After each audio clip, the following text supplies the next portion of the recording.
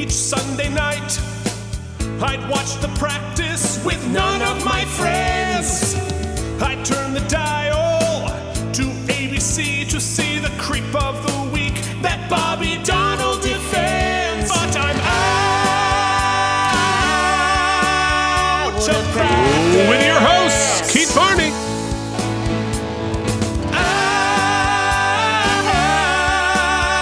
Out of practice. And Snowbird, Mike Indeglio.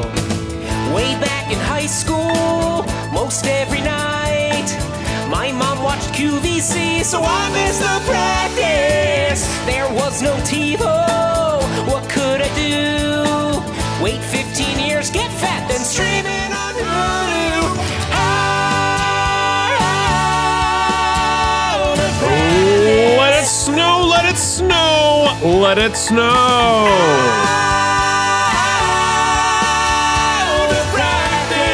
Blowing up the internet with our sweet, sweet choreo. Out of practice. And welcome to the Out of Practice Podcast, a weekly podcast in which I and Mike discuss David E. Kelley's award-winning series, The Practice. This week we are up to Season 5, Episode 18, The Confession. And I have a confession today. I am so excited for this segment. Weather, can you tell me The weather. An extraneous bumper these days. Cause We all need to know. Was it hot or did it snow? I sure hope so. Yeah! It's snowing here now, Keith. Weather. It's begun. From right freaking now. If you are watching this out of time, then you don't understand what we're so excited about. But we are so excited about the fact that it is, we're recording this on January 31st, 2021 on the East Coast, and we are about to get hit with some snow. I'm so excited. Jillian is so excited. Last year in the New York City area, we got 4.8 inches total of snow, which breaks my poor Vermonter's heart. But today, we're supposed to be getting somewhere between 10 and 20 inches in this storm, and we can't wait. I am here for it. I am watching the snow start to fall onto my basement like window cover, so I can see it happening right in front of me. I'm very excited. What's the snow like going to be like in Philly? Well, it's already begun, I should say. I don't want to dampen. Well, I'll get to that in a moment. Let's start with the good news. So yes, the last snowstorm we had here was sort of like meh. I think I told the story on the pod how I was like forced into manual labor for all of my elderly neighbors. Fun. Shoveling them out. Yeah, it was fun until I was finished. Literally, no exaggeration, which I'm prone to, I admit. What? The second I finished shoveling out like 6 or 7 neighbors, a fleet of teenagers that was hired by the community that came and was shoveling everybody out. And I was like, oh. So I learned my lesson. They were so pissed. I've changed because you stole all their tips. No, they don't get tipped. They're paid out by the community. So I literally just wasted my time. But wow. I guess I earned brownie points. So you earned brownie points, and it's good for, us men of a certain age to get some exercise. Yeah, that's well said. I almost had a heart attack. So, we did all the things that you do. We moved the cars to a non-reserved spot, both of our little cars here, so that when they come and plow out the spots tomorrow or the next day, we can just move the cars. We got some salt to put underneath the tires. We put the windshield wipers up. We did all the preparation. Here's the thing. Hopefully, maybe our depending on how old you are, or maybe it's, I feel like maybe it's ubiquitous, our listeners. There's something about the snowstorms. I think it goes back to growing up on the East Coast, and you might get out of school. There's something exciting about the impending getting snowed in. We have Girl Scout cookies. We've got French toast stuff. We've got mimosa gear. I mean, we are ready, and I hope that it could be anywhere here. It's anywhere between 5 and 8 inches today and 7 and 12 inches tomorrow. So, could be a lot, could be just a little bit, but I hope it's something. No, we are so excited. And this will be our first big snowstorm in the new house. Now, the car is in the driveway. I need to put it, I hate to put it out there in the universe, but. Okay. All right. Are we confident that the basement, if you get 20 inches of snow and there's snow melt, are we confident that you will make it? Well, funny you say that, because I texted you guys earlier this week because we had our first house disaster, sort of, which was honestly, it was like, oh God, what's going to happen? We actually did flood our basement this week, although it was not rain or snow. Okay. It was because we had an old washer that the homeowners had given us the heads up that was a little wonky. And I think one of the shocks had gotten goofy. And so it would overspin or just get imbalanced and like knock stuff around. And so we just like put it on really low. Like we knew we were going to have to buy a new one. We just didn't want to do it like right away. Unfortunately, it spun itself out and broke the shutoff valve for the water. So we were running it and the water started to fill it and it filled it all the way up. And then it just kept going and going and never stopped. And I came down, it was Sunday, and came down the stairs to turn off the TV. And I'm like, why does the carpet look glossy? Well, it looked glossy because it was underwater. And so we had, 2 or 3 inches of water on part of the basement. So that was a nightmare. And so we spent Sunday night like shoveling out water. And this beautiful carpet I put down, which is all of those sort of carpet square dealies, about 25% of it got wet. So I had to pull out all of the carpet and we were drying. I had an old box of duplicate playbills. Some of them were pretty cool and like some of them were like personal and like, oh, it was so depressing to have to like try and dry them out. Anyway, long story short, we got it all sorted. We got everything dried out. I replaced the pieces of the carpet that died and we replaced the washer. So all is now as if it hadn't happened, but that was quite the like, oh shit. It was the first true oh shit moment of home ownership. But speaking of home ownership, at least all of the work and the sort of effort that went into that remedying that situation was for your home. You know what I mean? It wasn't just a random apartment that you really shouldn't give a shit about. Yeah, no, and it was okay. Like I was definitely like existentially upset by it for a second because like my perfect precious thing got fucked up and you couldn't really anticipate it. And I and of course, like I had to like turn off the shut off valves of the water and they clearly hadn't turned that off in years. And so it wouldn't shut off for a while. And I had to get like a wrench and like, we had like 5 minutes of like sheer panic, but all is good. I'm hoping that we don't have any water dealing with the snow. But I'll tell you what, we did. I did get on the getting estimates on getting a roof replaced. So it's like buying another house. I know. Well, we knew that was going to be a part of the deal, and so we've set money aside for it. But yeah, so we had to like got some hardcore adulting done this week. So that was something. Can I tell a random non sequitur story? We're out of the weather issue. Is there anything that hasn't been a random non sequitur on this entire podcast? I just had an experience yesterday, which was like so nerdy, awesome that I need to share with you because I think you will specifically understand it and our audience. Of course. So I think I'd mentioned I have a friend at Facebook who got me an Oculus 2 Quest, Oculus Quest 2, the virtual reality headset. Have I mentioned that? You've mentioned it vaguely. I didn't know that you got it through a friend at Facebook. Yeah. Where's mine? You can borrow mine. Yeah, it was pretty cool because I thought I was just like it was a review, like an advanced review copy, but I get to keep it, so it's even more rad. Oh, hell yeah. So anyway, but that's not non sequitur, or that's not important, I should say. So my brother-in-law and my sister and their 2 kids had jokingly said to us when we first moved here that they are prone to pop-ins. And especially during COVID, like that's obviously they're joking, right? Well, Oh, They did. no. They did a pop in yesterday, which it's cool. We all put our masks on. It was fine. They've been inoculated, so I let them up, and I am doing right now through seizetheshow.com a virtual escape room where it takes place in space and whatever. So I was getting ready for a show and I was wearing this orange spacesuit.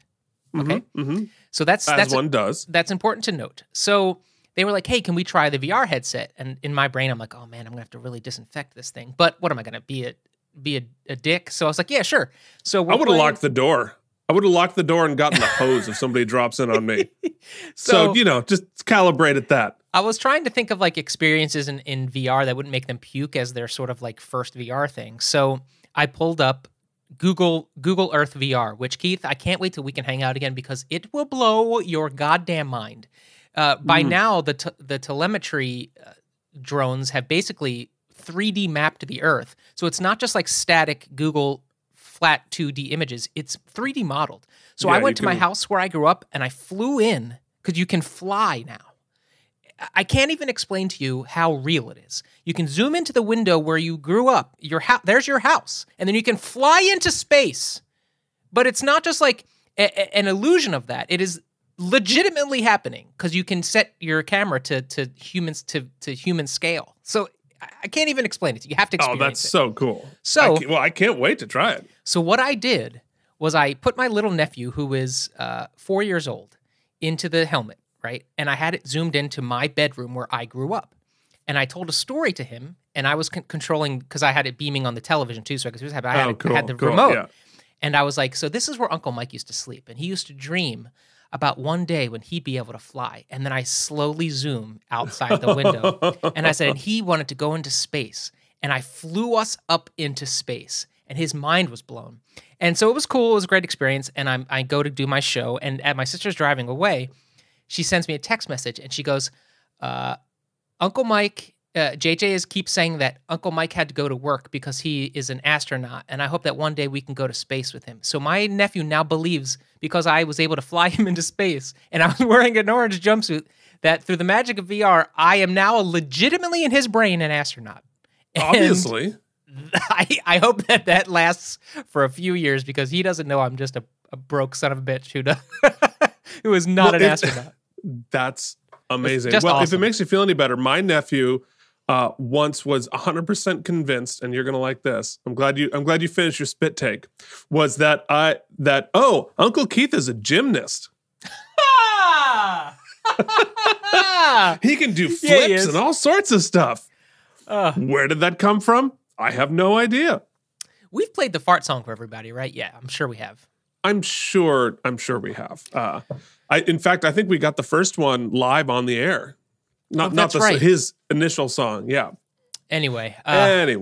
Yeah. So you know what? Technology isn't just watching old television shows. The future's happening too, which is cool. No. Well, I mean, we're also producing a basically our own TV show live, broadcasting from multiple locations. So, I mean, technically, if we YouTube lived this, it could pretty much just be as is now. We could actually just throw it up live. We're not going to. No, I was like, you know what? This is enough. I do feel like I'm launching SpaceX every week, so this is quite enough. For sure. All right. Well, let's stop talking about our nonsense and let's talk about your nonsense with a segment we call Filings and Subpoenas. Filings and Subpoenas. Filings and Subpoenas. Filings and Subpoenas. Now, I'm going to preface this with just warning everybody that we may have a breaking news filing and subpoena that is coming in. We have been promised something from founding sponsor Jorge Noboa, and he apparently is cramming on it right now, finishing up. So if it comes in while we're broadcasting, we will put it in. But if not, don't worry. We will definitely play Jorge's thing next week. I don't know what it is, but I'm super excited about it. Meanwhile, we, of course, have heard from our moderator, Phoenix, who has a lot to say on YouTube. So here's what he had to say. First off, he said, "Hey, Keith, congrats on getting the job. Can't wait to hear all about it." Actually, this... I don't know that we can call it a job. Well, A, it wasn't a job because I wasn't being paid, and B, it's not a new job. Mike was talking about the Retro Tech show where I was the Star Trek expert. So it was an old job, but I guess it's still new because it hasn't been broadcast yet. So I haven't seen it. He also continues to say, "Mike, I can name another Steven Seagal movie because at 8 years old, I got to see it being filmed on the street in LA. I watched a stuntman crash through the front door of a window as another guy ran up and pulled a woman out of the way. The movie was eventually called Hard to Kill. And after getting to see that, I met Steven Seagal. I guess the point of the story was that my dad had just a little more pull with him than yours." Wow.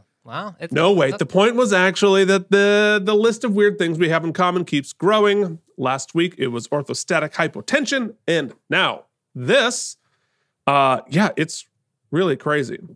All right. So he continues talking about last episode, which is What Child Is This? Which was the episode that Mike guessed perfectly. It was the other daughter. He says, "I was certain of who the killer was." I got big. Giant Keith. Where am I? Giant Keith. I'm gonna fix it. No, you're gonna fix it, and then it's gonna fix itself, and then I'm gonna be tiny. There I am. Normal Keith. Normal Keith.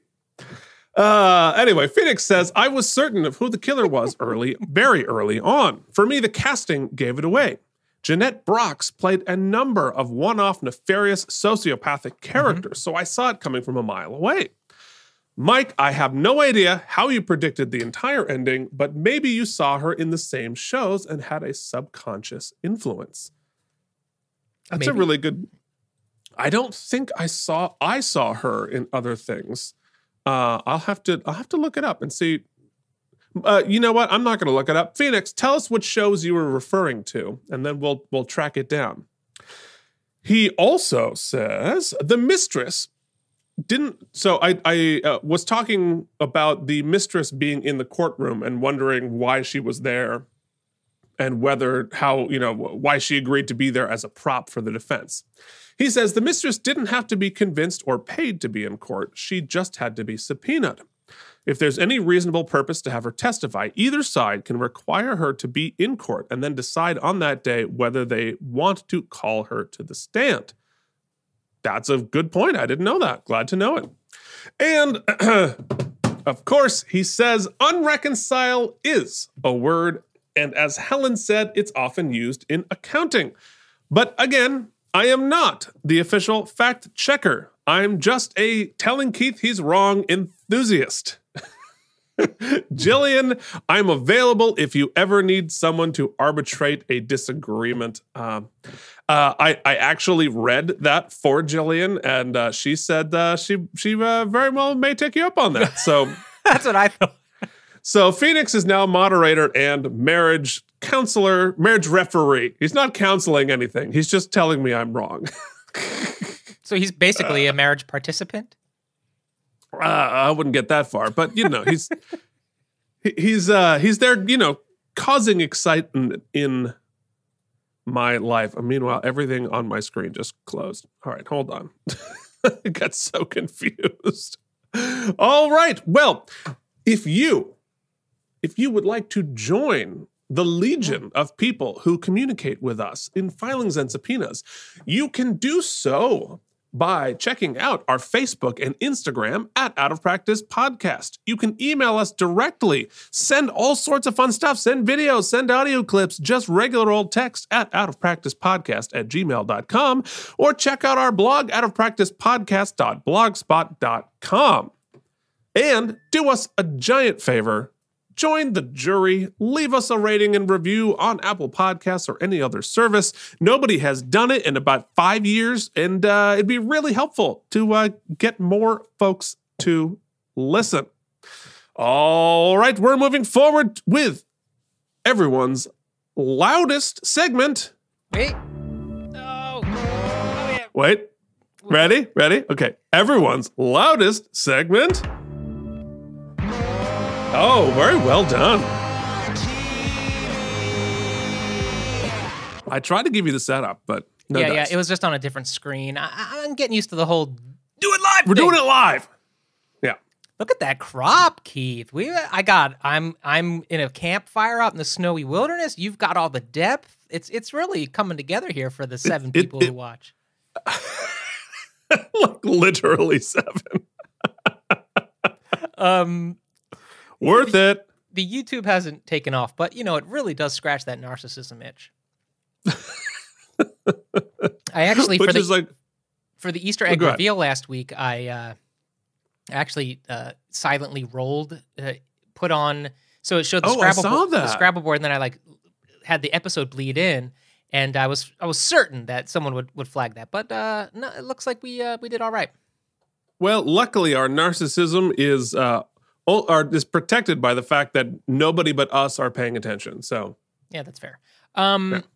So there's a couple of things I've been watching that I wanted to mention, Keith. I don't know if you have anything you'd like to add.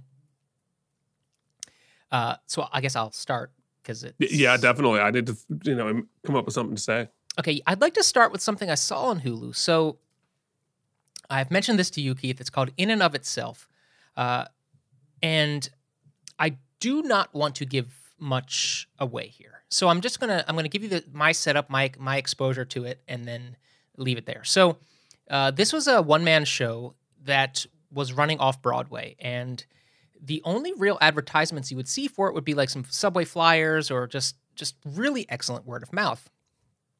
People talking about this brick, that totally made no sense.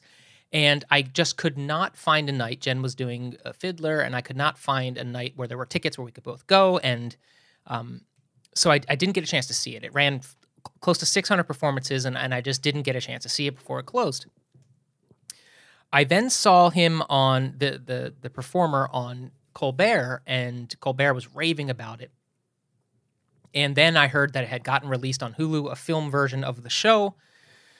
They filmed a collection of episodes, a collection of performances, and made a film out of it. So it ostensibly combines 3 of my favorite things, Keith. Illusionist stuff, magic, if you will. Cool. Though, okay, monologues, i.e. the well-performed monologue, and existential crisis. I'm surprised you didn't put that one first. Yeah, and that's all I want to say. I'll say this. You may not... I personally am really into magic, sleight of hand, illusionist stuff, all that. That may not be your thing. I understand that. I should say that it is only used here as a device, as a tool, as a storytelling device. He says up front, it isn't about it, to me. There is a meta story that is a wrapper to the magic and to the stories he's telling that is really powerful to men of a certain age, to all people, I believe. Now, you can tell from watching it that the impact of what it's really about would be so powerful, much more powerful in person. And somehow through the filmmaking Frank Oz directed, I just think they were somehow able to capture 75% of the awe and wonder that one would get in person on film. And you come away asking some really interesting questions. And it's 90 minutes. It's in and out, and I can't recommend it higher. Everyone should watch this if you have even a passing interest in self. Great. I plan to. In fact, Jillian and I, we sat down to watch it, and then I was like, this is far too existential for our level of energy right now. We're going to have to come back when we're not exhausted. Which poor Jillian's been working 70 hours a week at multiple jobs. So it's I just see her occasionally. And we just live in the same house. I'm really dismayed by your slight off-syncness today, but oh no, it's going to be what it's going to be. So next, we don't get paid. Yeah. It's something I think I need to update Skype or something. There's an NDI issue. So next is Trial 4. It's been on Netflix for a little while, but this is for all of my true crime buffs out there. The pitch for this is this man here, Sean Ellis, was, well, it's pretty clear, although it never officially shown, that he was incorrectly accused of a murder. The DA to this day says that he is guilty, but nonetheless, he ends up potentially going on trial for the same murder 4 times. And it's about justice and injustice. And as we've talked about on The Practice many times, sometimes that DA is just fishing for a conviction for a variety of reasons. And in this particular case, it's because the Boston Police Department, shocker, was corrupt AF when this racist cops in Boston took place, and they needed a patsy to cover up some of their bullshit. And this guy, he was in prison for 25 years. So Jesus, worth a watch. It's 8 episodes; they're an hour each, so it's a bit of a time sink, but it really does earn its keep. So that's, if you're listening to this podcast, clearly time sink is not a problem for you. Fair.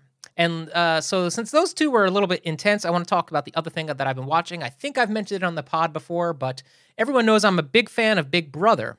And as I think it is almost perfect reality TV, but I forgot to mention I do know the show that is perfect reality TV, and that is RuPaul's Drag Race. Oh. Now, 40-year-old straight white Mike might not be your first pick for marketing pitch for RuPaul's Drag Race, but I should say that I love RuPaul's Drag Race for a variety of reasons. 1, I'm really into subculture. I like people who are super nerdy about very specific niche things, clearly. Drag culture isn't one thing. Drag culture is very unique and specific to different locations regionally throughout the country. Right. And over 13 seasons of Drag Race, it's on VH1 currently, you have seen, in the beginning, it was just like introducing people to drag and some of the names in drag. But over 13 years, it's really cultivating. This is like the Super Bowl of drag competition, right? So now it's not just like random queens. It's the best of the best of like people who have been in the game for years and the up and comers, and it's them mentoring each. So here are the ways it checks off perfect reality TV for me. It knows theatric camp. It is camp to the tilt, but at the same time, it's incredible performance. It's incredible fashion. It's incredible improvisation in the moment. These lip syncs for their lives are insanely incredible. Plus, they have over 13 seasons edited out. In the beginning, when reality TV was all about, like, let's just have them be bitchy towards one another and be all competitive. Meanness. They've realized that that's not what they want to be. And so now it's much more supportive and it's much more empowering. And so it scratches a really inspirational part of your psyche, those dopamine receptors, right? And if you are even remotely entertained by just like incredible performance, and it's so not what I've learned about drag is it's not even about the female impersonation part. It's a very specific type of performance. It's an art form. It's a specific art form unto itself. Yeah. And in that art form itself can be broken down to many different subsections. The fashion, the lip syncing, the actual performance, so many things. It's wonderful. And even if you have a passing interest in this or want to learn more about it, I highly recommend it. And RuPaul, at 60 years old, the puns, the comedy, the empire she has built, it is just mind-numbing what a legend this person is. So she's also, have you met her in person? Like, she's so I've tall. never met Ru, no, but I feel like she's a part of my life, so it's okay. But I'm not entirely sure what pronouns RuPaul uses when out of drag. Yes, and which is I am referring to her in drag right now. So, in drag. Well, you should put that graphic back up there because I've got some news about Drag Race this season. because not only do I know one of the contestants, I've kissed one of the contestants this year. Oh, please dish. So I give me the tea. Spill some tea, Keith. About a year and a half ago, I did a production of a show called Take One, which is it's a show I've been doing a while. And we did it at the Fringe in New York, and then we just did one out actually in Montclair, New Jersey. Yep. And who played opposite me in that show? But a guy I know as Freddie. Tina Burner? It's Olivia Lux. Oh yeah. Of course. Who is a terrific musician and performer as well. So we actually performed together just a year and a half ago. Like that is amazing. Which is, and it's so funny because like I know Freddie as this like really shy, nice, sweet guy who like, you know, just we did some musical theater together. And then sort of between then and now, I've followed the Instagram and the development of the Olivia Lux character and watched it right from the very beginning. And I'm like, holy shit, she's beautiful. Look at that. And so anyway, so I was like, I actually haven't watched and I need to, but I'm definitely rooting for her. Yeah, for me, it was, so I went, it was 8 weeks on a ship with this guy, Jacob, a friend of mine. And they were like, I had heard so much about Drag Race, and I really did want to watch. And they're like, well, just so, and on a ship, there's not much to watch. The closed circuit TV doesn't really give anything of entertainment value. So long story short, I watched 12 seasons of RuPaul's Drag Race over a 8-week period. And one of my friends on the ship happened to know all of these guys and all the backstage gossip. So I was getting basically the pop-up video version. And so it added so much extra color. Oh, so much fun. Yeah, it's really, I really adore it. I really just look forward to it every Friday. So we could talk about WandaVision another time, but I just wanted to highlight these 3 pieces. Yeah. Keith, anything else you want to add to the list? No, I think that's it. But I tell you what, between you and Freddie, it's all of the men I've kissed. Yeah, there you go. There it is. There it is. Go. I wish I have a bit wider of a list, but that's a different podcast. Fair enough. Okay, well, let us move forward. It is finally time. This is going to be a long episode. It is finally time to hop back into the time machine. And we are going all the way back 19 years ago, 20 years ago, almost, to April 1st, the year 2001. And that brings us to the eternal question. Mike, what was going on this day in the basement? Well, it turns out, actually, I think I'm going to use this week to tell a story. I think I'm a little bit early, but I'm going to tell the story quickly. So, Keith, you know this story, and I'm not going to expound on it because it is for a different project we've discussed. So, I love this story. So, my dad climbed out on the roof. This is, that's a different story. No. This is the story you think it is, but okay, all right. I think in the sort of narrative that I'm putting back together in my brain, like Humpty Dumpty, my dad had broken his wrist, and it had kind of become clear that we couldn't just kind of do this anymore, and so he was in the hospital again, and it was, things were. It's April 1st, right? So we've got 6 weeks, so it's about right.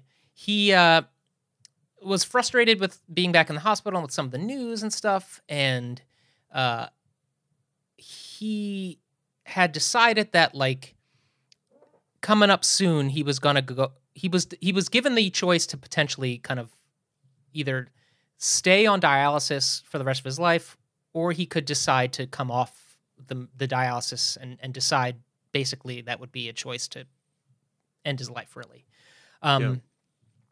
Hadn't made that decision yet, but regardless, he was dealing with it, and so he's under a lot of frustration. And they had all these tubes and shit into his throat, and it just was like a mess. And one night, he just got really frustrated and just like ripped all this crap out of his mouth and like really screwed up his like larynx and stuff. So he was just like basically couldn't talk right now. So a lot of people were getting word in our family that he. I'm very much regretting having saying that I liked this story before. Yeah. No. We'll get to the good part. So there is a punchline. Yeah, let me fast forward. So he's like dealing with like some vocal issues right now, and a lot of my family, that like we never hear, fair weather family, I should say, is deciding like now's the time we have to go and make peace with Joe while he's in the hospital. So a bunch of like family and friends are starting to come visit to like say goodbye, even though he hadn't really made any. It was sort of like uncomfortable in the beginning already because like these people, like he's not like he's here, right? It's weird. Yeah. But that aside, the point of the story is that like he also can't talk to them right now. So I'm there and all these people are coming in and doing what people do where it's like really about them and they're like telling stories and getting things off their chest. And one relative, I can't even remember who it was, to be honest, was like trying to get him to like convert to Jesus or whatever. And so, but the thing is that they were coming with the expectation that he was going to like say something or absolve them or whatever. And he, as a grown man, who I guess was dealing with mortality, really didn't really have much time of the day for it. But me, as a 16-year-old, or how old was I? 18, 19, what year was this? I'm 20 years old. 20 years old. And I'm trying to like, it's uncomfortable for me. First of all, I don't know a lot of these people very well. And also like I'm dealing with a lot. So I decide that I have to somehow give these people what they want. So massage this situation. Yeah. So I start like pretending to like lean into him and he's like, or whatever. And I'm like translating, like I'm creating, entirely inventing what he is responding. Complete and utter bullshit. You're just making it up. Bullshit, shuffling. But not like in a side room, right in front of them. They clearly can tell that he is just mumbling nonsense, and I am translating it to like, you know what, he totally understands, and it's not a problem, like, and they are just okay, they are just taking it, right? Like I'm like, yeah, I think he does believe in Jesus, and he's gonna take that, and he really appreciates it, and thank you. And they're like, oh, okay, great. So we do this for what feels like an entire day, and my dad at the end is just like crying. And I'm like, I feel really guilty because I'm like, oh shit, he's upset with me. I shouldn't have done that. Like this was a bad call. And then he writes on a little notepad, he just says, funniest thing ever. And it became clear to me that he was laughing at the bullshit I was spilling. It was like pride. And so to this day, I'm like, I feel like I'll never get from him that he's proud, right? But I have that. He thinks I'm funny. So I'm like, that's good enough for me. Clearly he raised a bullshitter at his level. Yep. And I was like, to this day, I think about that, and I was like, since I was 20, I've been spinning these webs. So when you first told me the story, because we were, working on another podcast that we never actually did, but coming up with like segment or like episode ideas, and this was like, that moment when my father was the most proud of me. And it was when you were lying to his family on his deathbed. Yeah. Was when he was proudest of you. My intentions were good, so. I love it. I love it. Talk to me, Keith. All right. Yeah, well, I brought some multimedia because I checked the dates, and the next episode is not till April 21st. So in between this was my recital, my junior recital, and this was the poster that I designed and put up all over the school. And if you remember, this was out when Fox was doing When Animals Attack, When Postmen Attack, When Something Attacks. So it was very topical. So, and that is me stomping on the skyline of Rochester, New York, and it's hard for me to describe. You're just gonna have to trust me that this was not what most of the posters at the Eastman School of Music Classical Conservatory looked like. So people were like, what the hell? Who is this guy? Anyway, so that was, I put these posters up everywhere for my junior recital. And if you'll note there, when I took that photo in the dorm and early photoshopped myself over the skyline, I was not wearing socks in my tuxedo. Do we have any AV for this, Keith? I will next week. Okay. Next episode, I'm splitting it up. I'm using my recital for it. So I will. I definitely have a recording of some of that, and I will, between this week and next, try to find some of it. I am not too painfully embarrassed to show you. So that's what was happening for me back then. So it is now time to talk about... It's time for the Out of Practice Podcast's This Day in the World. The greatest hits, the biggest movies, headlines from Vermont, essential sports updates, and for some inexplicable reason, the weather from 20 years ago. Now back to Keith and Mike. Uh-oh. We are, of course, talking about April 1st, the year 2001. The number one song was Angel by Shaggy featuring Rayvon. Which, Shaggy was really having a time here. All right, so the top movie on April 1st, 2001 was Spy Kids. And the cover of the Burlington Free Press talked about Bush, as in W, who had just was 3 months into his presidency, favors defense over missiles. And so that's going to turn out. All right, that brings us to... Wait, whoa. It's time. What? It was April Fool's, obviously, and we didn't even be the better podcast to know what was the best April Fool's joke of 2001. Oh, I don't know. So I've Googled it, and hopefully this is what the answer is. Okay, I can't wait.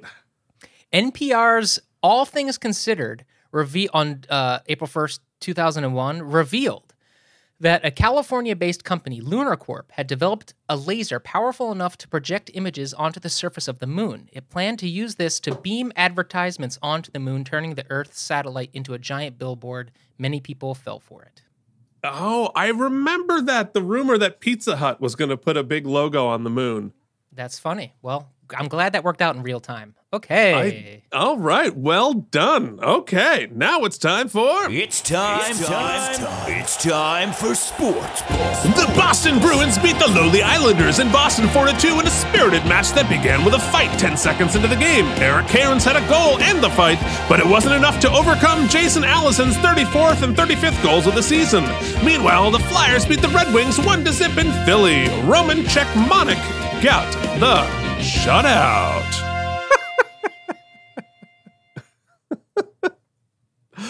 All right. Now we have, so we already did the weather. So now it is time for that bumper. You told me to let you know ahead of time. It's going so smoothly already. That it was coming. So here it comes. I think it might be time for... I'm a human being. God damn it. My life has value. And I'm not going to take this anymore. It's time to talk about the damn episode. Oh wow, the video intro got much bigger than last time. I figured I needed to do something. I can't believe it worked out. None of the other ones that we've been doing for 2 years have worked, but that one worked. That was great. Okay. All right, this episode entitled The Confession, obviously a memorable one as it's Dylan McDermott's final episode. Prepare yourself. Wait, what? Was written by David E. Kelly and Lucas Reiter, who last wrote On the Awakenings, and directed by Andy Wolk, who last directed Payback. I kind of just spoiled what does Mike think's going to happen, but that brings us to... It's April Fool's, dude. Oh, you son of a bitch. Boom. It got me hook, line, and sinker. I was like, how could I not be? My heart was literally broken. You bitch. Oh. It's April Fool's, man. Touche. We're going to do this. Come on. Yeah. All right. I'm literally dreading it, so. What is that supposed to mean? What's your problem? Is this what happens to women when you insert your penis? What? What does Mike think's gonna happen? You know, what if he would have drank the curdled milk? Then what would have happened? I feel like I inverted that image because that is not the eyebrow I generally raise. Oh, yeah, it is. Okay. Yeah, you did it. I'm glad I don't have to. You're a little grayer on the right than the left. Mm-hmm. You can see it in the, yeah.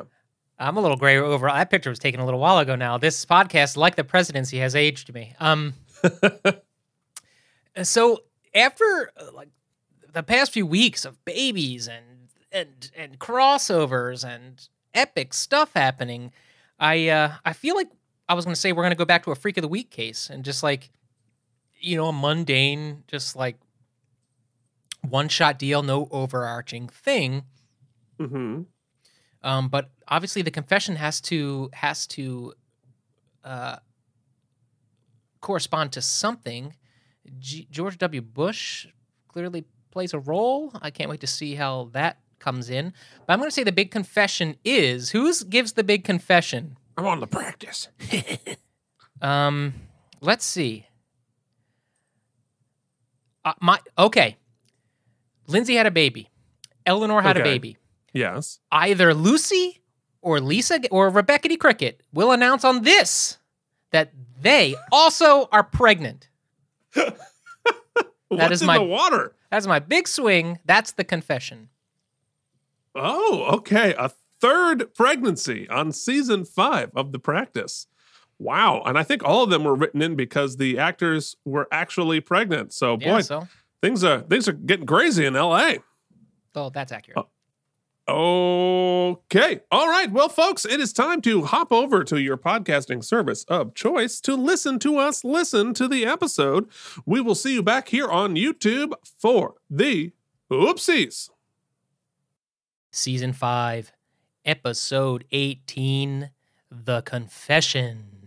Yeah.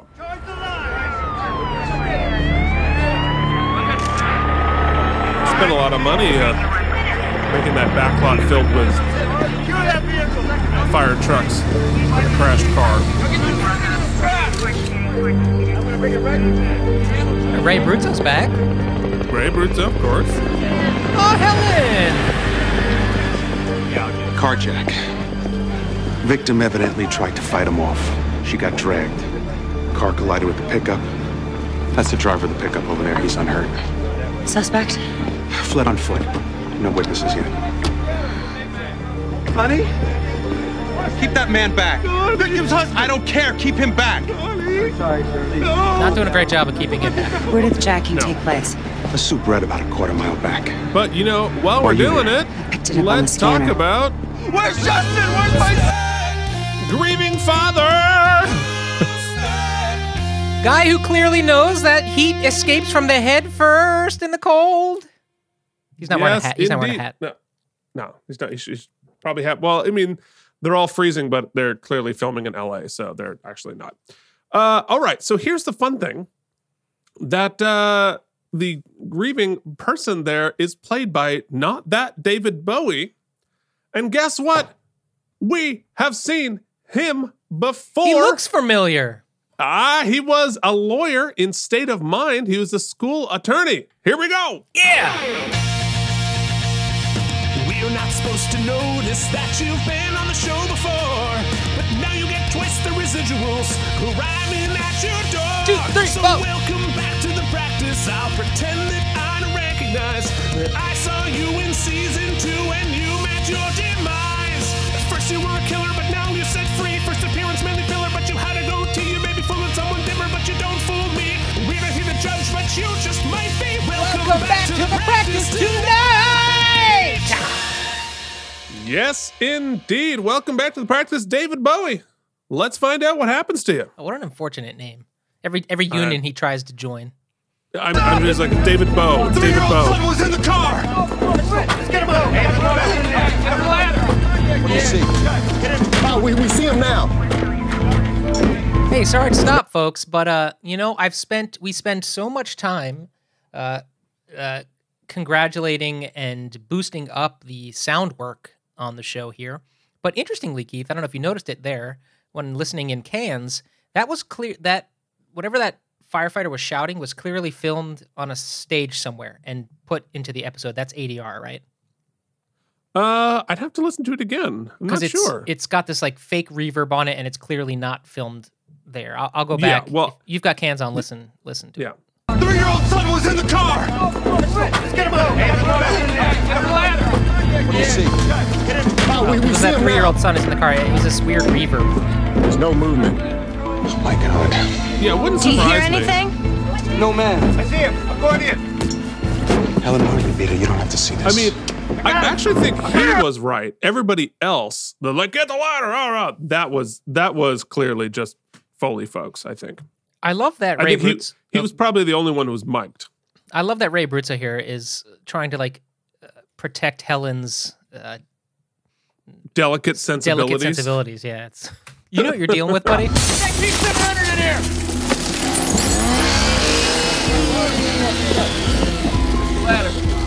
Cut the car open, trying to look for the kid. Really cool shot here where we got the sparks aimed over our heroes in the foreground, even though they would have to be lying on the ground in order to have those sparks actually in front of their faces.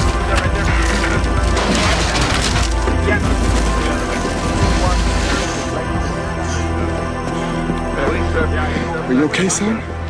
Where's Mommy? Mommy. Okay, so the kid's alive. That's good. Where's Mommy?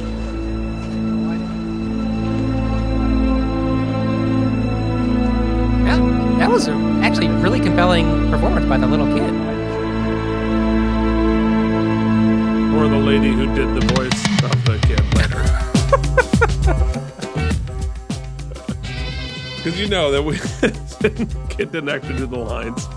All right, well, we already have high stakes. We have Helen witnessing the actual chap happened to be there for the crime. I'm not entirely sure how the detectives and the DA were there before the fire department to check if anybody else was in the car. Were they just there already? Well, and am I correct in stating that they weren't even going to look for the kid had the father not been like, hey, my kid's in there? Right, they didn't know that there was a kid in there at all. So I guess it could have taken longer, but I would imagine they'd, just put eyeballs inside the car to see what was going on. But we need story-wise, we need Helen to say this.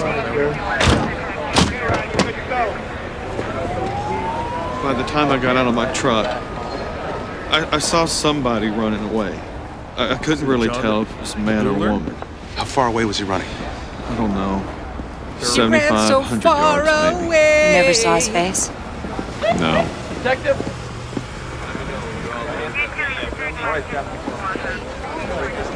There's your favorite Picked him up half-mile police south, scanner out sound. of breath, bruises. He tried to run as soon as he saw us. You say anything? Just started screaming he didn't do it. Read him his rights. Done. Get him to interrogation. I'll meet you there and get a blood test. Sir.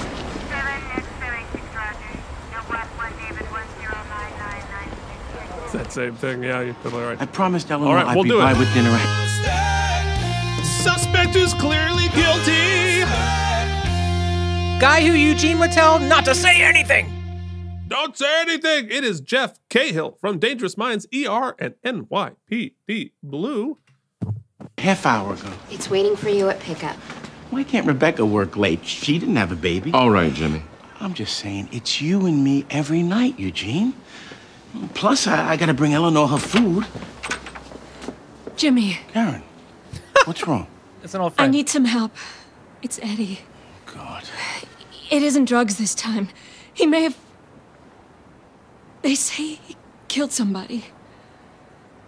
Is he carjack guy? Of course, carjack guy is not an old friend directly, but it's the old friend of his sister. He must have been wearing gloves. None of the prints matched his. You've dusted the whole car already. Are we going to No, get a but the wheel in Jimmy the door so Helen far. face to face here? Not a single witness. I don't know Nobody that we've at had the that so many cigarette. times. Not yet. No. What happened anyway, do we know? I'm into that. The husband went in to buy diapers. The victim evidently noticed his wallet on the seat. So I want to point out real quick that in Trial 4, which I mentioned for those of you who don't watch the YouTube, I guess you listen to the podcast though, I mentioned in More TV this week, that is all predicated around the accused going in to buy diapers. So it's an interesting parallel to this case. Maybe the only parallel to this case. Ran back out. Next thing, the husband hears Just screaming. in, order your runs out of diapers the store, online. sees his That way you're wife not closing accused the of any door crimes. While the car's speeding away, dragging her. So I don't know if This you guy. caught that. that was String of drug arrests or possession. He stole the car, did not realize that the mother was attached to the car and dragged her and killed her. That's what happened. She was attached to the car? She got her like coat caught in the door or something like that. Okay. Well, they found her purse on the side of the road about 50 yards from where they grabbed him. What's his story? Out jogging. All right, let me take a shot. He was out jogging, but it looks like someone kicked the shit out of him? A little bit, yeah. Twitchy thumbs. Eddie, my name's Helen Gamble. I'm the district attorney. I didn't kill anybody. The officer told you your rights. It could have been director's choice. I didn't do anything. Son, you gotta look nervous. I think you should let me speak for a second, and then you can respond, okay? We have 2 witnesses at the Superette who saw you get into the car. Wasn't me. The driver of the pickup also made you after the accident. Yes, which I was gonna say is a Shaggy song, which we are really just wrapping it all in together today. We sure are. Now here's the thing. We do figure this to be an accident. All you were looking to do is steal the car to score some drugs. You never meant for them. I should mention that in that story earlier, that person, like I said, he just resembled Shaggy. I don't know that it was Shaggy. I should say it was a gentleman who looked like Shaggy. Allegedly. A woman to get hurt. Now, if you cooperate I don't here, think I can Shaggy help you. cares that. I think that's no me. longer even illegal. That's a good point. I don't know. The size of this blunt, Keith, it has to be illegal. Did you vote for George W. Bush? George W. Bush is your worst nightmare at this moment. Know why? I'm your worst nightmare. He proposed legislation to bring back the death penalty in every state, and it's about 3 weeks from passing here in David E. Massachusetts. Kelly had a point to make. And I can tell you, my office is kill 'em all. chomping for that Kill first 'em all. chance. Here we have a carjacking. Don't tell Every Michelle. citizen's My biggest buddy. fear. A dead mother with a 3-year-old child. The husband is a city councilman. You're going to die, Eddie. Oh, shit. No, you shouldn't have. It's the nicest thing you ever said to me, Miss Gamble. Don't fuck with Helen. Of Excuse course, me, all that is a Detective. lie. I'm attorney James Berluti. You're holding one of my clients, Edward Larson. AKA I'd like to see him. Jimmy the Grunt. 1 second. And why would you help me? Just tell me that.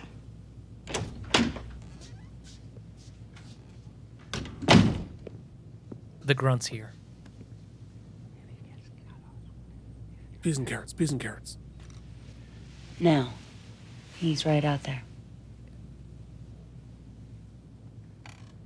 Oh, you're gonna have to stop lying directly to this man, Helen. Do you know who Paul Salucci is?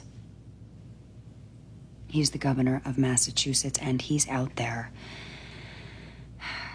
He's a Or friend of continue George lying. W. Bush. G.W. Bush better be getting some goddamn royalties for this. I'm famous. I'm on practice. Bobby Donald. If you switch to your second audio track Jimmy. on the podcast, you'll hear the supposed to developer bring Eleanor commentary dinner. all by I George had W. Lucy Bush. do it. I represent understand Eddie what's Larson.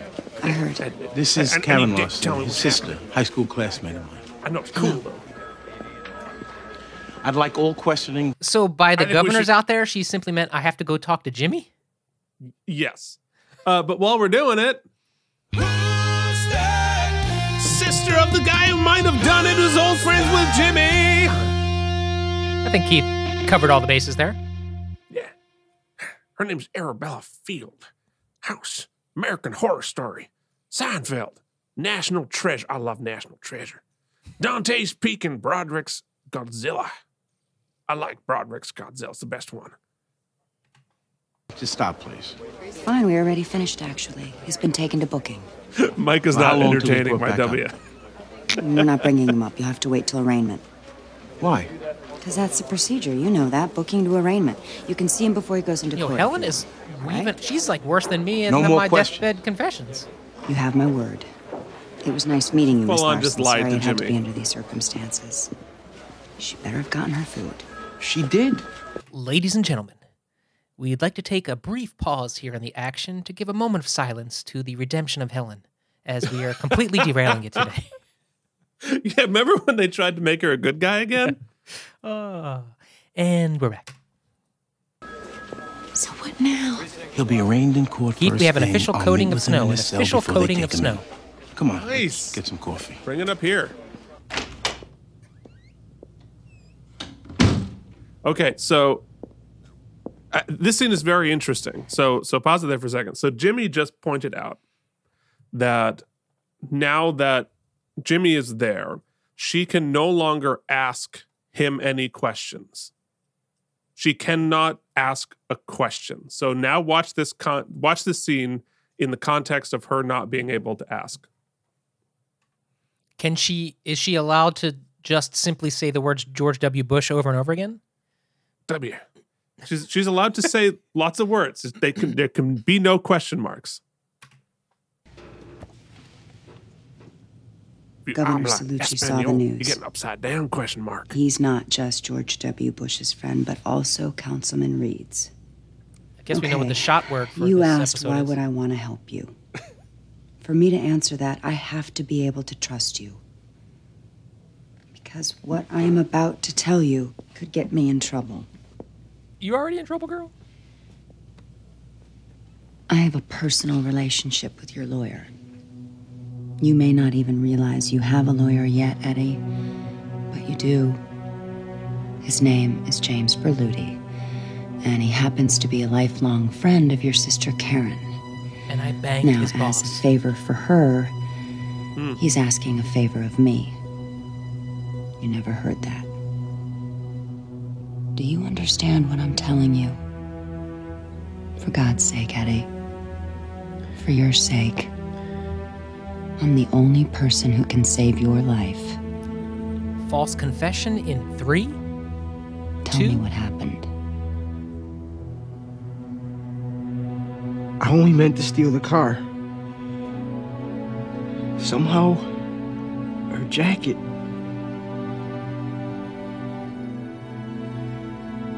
I never meant to kill her. He's doing a good job, this guy. I know you didn't, Eddie. Jeff Cahill. What's this underscoring? This like triumphant underscoring. Oh, okay, there we go. It resolved. Okay, well. So, Helen got a coerced confession. Only that I meant to steal the car. Did they read you your rights, tell you you didn't have to talk? Yes, but the DA told me I'd get the death penalty if I didn't cooperate. And The death penalty? We don't have a death penalty in Massachusetts. it's about to pass in 3 weeks. Who told you that? The DA. Once again, though, she knows Jimmy is his lawyer. Like, she's not. Why would she not think the client's gonna tell him that this happened? I completely agree. It's a good question. Like, everything she said about Jimmy was true. So she should have been saying that to herself. Yeah. Yeah, well, I mean, like, she's way out on a limb here. What else did she tell you? That she could help. That she was doing banged you a Bobby? favor since you're friends with Karen. How'd she know I was friends with Karen? Grabbed his dick. Wait a second. This says it was signed at 9:35 p.m. Is that when you signed this? Around then, yeah. And this is when you confessed, around this time? Yeah, I signed it as soon as I finished. Where did that take place? At the police station. I was there last night at 8 o'clock. Did you know that? No. I feel like they just won the case, right? Yeah. You lied to me. You questioned him after I was there. You got his confession at 9:35. You lied to me. I'm sorry I had to do that. You're sorry.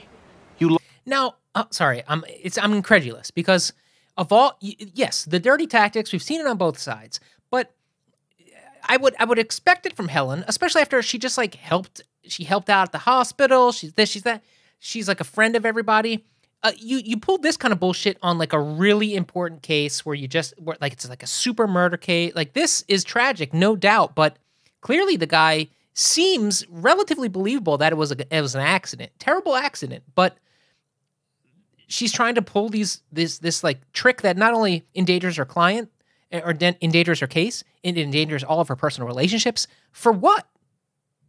Well, I mean, clearly, it was a carjacking. I mean, this guy is like, guilty. And I understand that she wants to get him, but like, it is such a giant risk to take on. There's plenty. I'm sure they can find plenty of other evidence soon enough. Like he was like, the injury, the car, there might be videotapes, more witnesses. Like she's really going so far out on a limb well before she has to, even if she felt like I have to get this guy no matter what. Like it's way too early to make that kind of a swing. Lie to me point blank and you're sorry. What's the big atrocity, Jimmy, that the truth came out? Don't give me that. I was there last night. I saw a little boy pulled from a wreckage. Okay. I saw his eyes go to his dead mother. This isn't about that, and you know it. This is about legal ethics, Helen. It's about the law. And I acted within the law. You think so? I know so.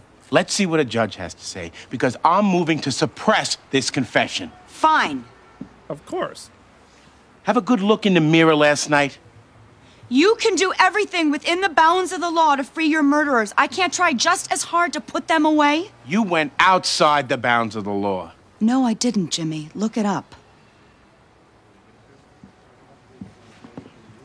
Well, we about to find out, Helen. Yeah, well, there's your thesis statement of the episode.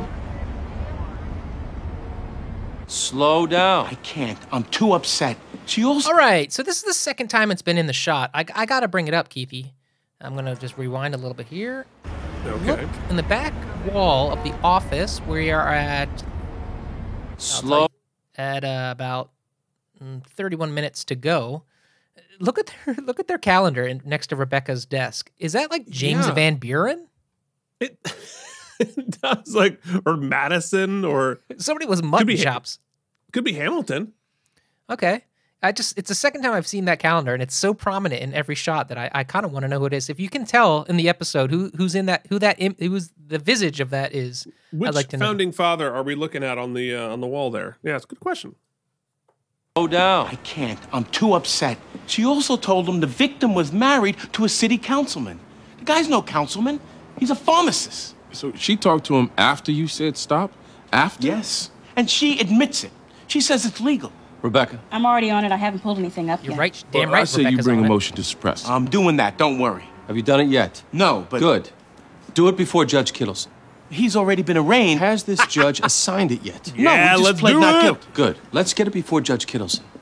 We need her back, and I love that they're using Jimmy because, history. She won't go for that crap, right. and she's seen Helen pull it before. She lied right to my face. Right to my face. Now, Jimmy, we're going to need you to go to Kittleson, and you're going to have to be nude. I know it's a big ask, but let's let her remind her what she's working with or was working with. I mean, it's only fair. She went fully nude for him. Mm-hmm. How could he get off Which is why if he confessed? I can't imagine she'd be able to adjudicate a case with Jimmy. If the defense is successful in suppressing his confession, our case becomes extremely thin. He got Miranda, didn't he? Yes, but... Look, the law supports us. I'm very confident. I think you should be with your son and let me deal with this. Set in motion a situation by which this guy Promise might me you won't not let him go face free, Miss justice Gable. because she got greedy. They had a witness, didn't they? They said they had a witness. Well, that was a lie as well. Oh, okay. I was going to say, like, they didn't need the confession. Well, I think in Helen's defense, they said that they were not able to get prints, and they don't have a specific witness.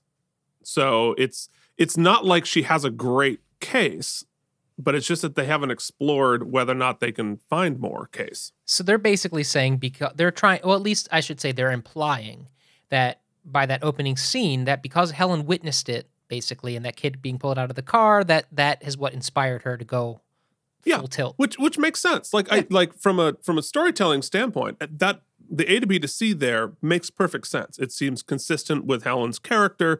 Which is why I think it's the character making a mistake, not the show making a mistake, which I love. Yeah, okay.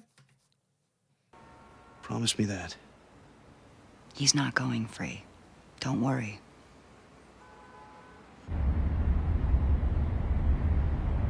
I call your Honor's attention to Moran versus Burbine. This is a 1986 I call your U.S. attention to the Supreme fact Court case. that there is Ms. Gamble. Then you know the court's you should position. back it up and the take state a has look no at it. This duty is to inform a pet peeve of suspect when mine.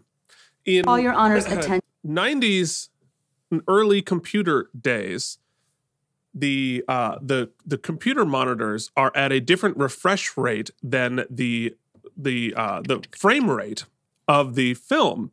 So, which I don't know, because TV is 30 frames a second, but this was shot on 35 millimeter, which I don't know when you shoot a TV show on film, whether you shoot it at 24 and then up convert it to 30 frames, or you shoot it at 30 frames. I'm pretty confident you shoot it.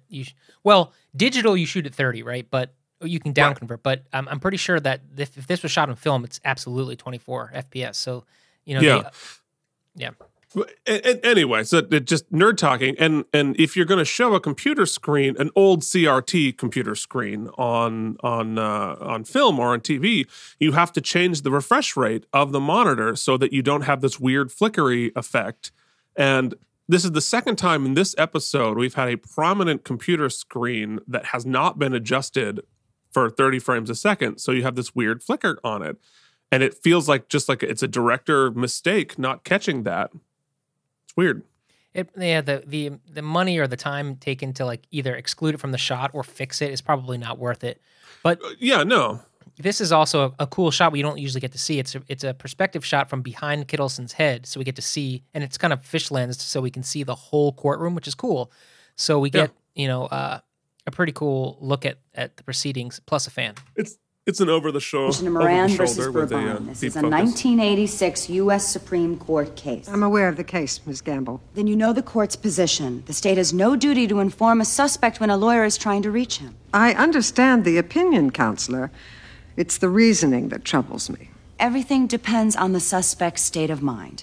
He knew he could have a lawyer. He chose not to ask for one. The fact that a lawyer was asking for him, it's irrelevant. That's ridiculous. Really, why don't you call Justice Rehnquist and tell him that?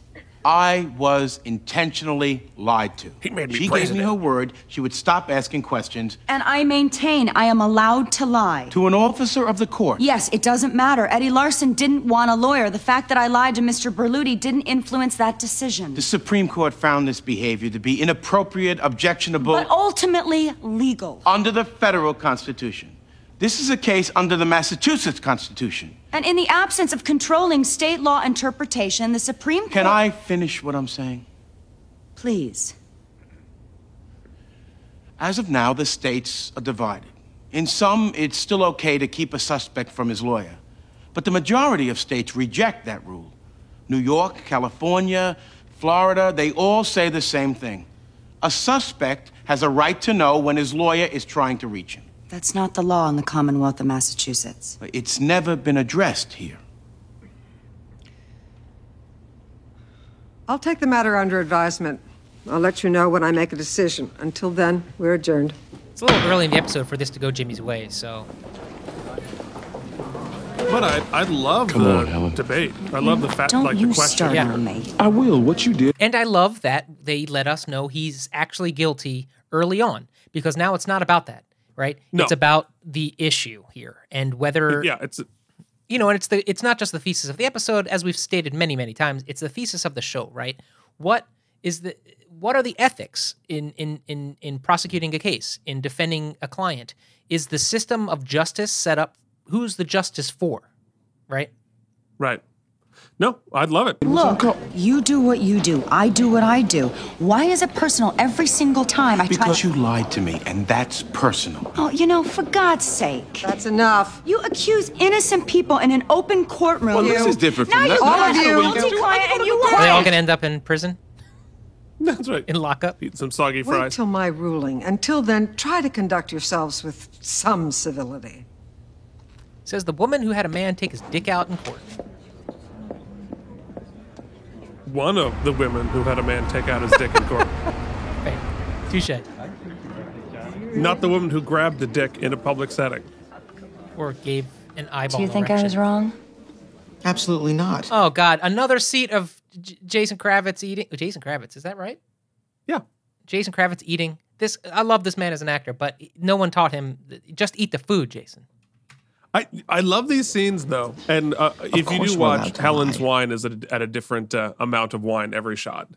I hope to God he does another fake cut with no fake eat. I mean, that was the worst I'd ever seen in television history from that I've seen, and I hope that he does it again. Then we know it's the actor and not just like they just took a bad take. Today on the show, Jason Kravitz, everybody. Defense lawyers, they cheat all the time. Look at how much wine she has. Civil rights They have activists so many as they string put beans, serial too. killers back out on the street. But with us, it's a big double standard. I did feel a little greasy. But Richard, he's cutting. Without this confession, That's all I can look at. he'll go free. He dragged a woman to death. You have nothing to apologize for.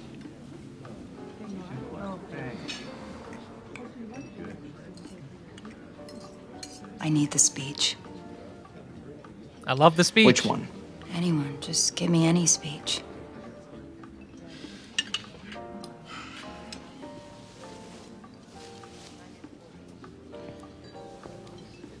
It's an evolving cesspool.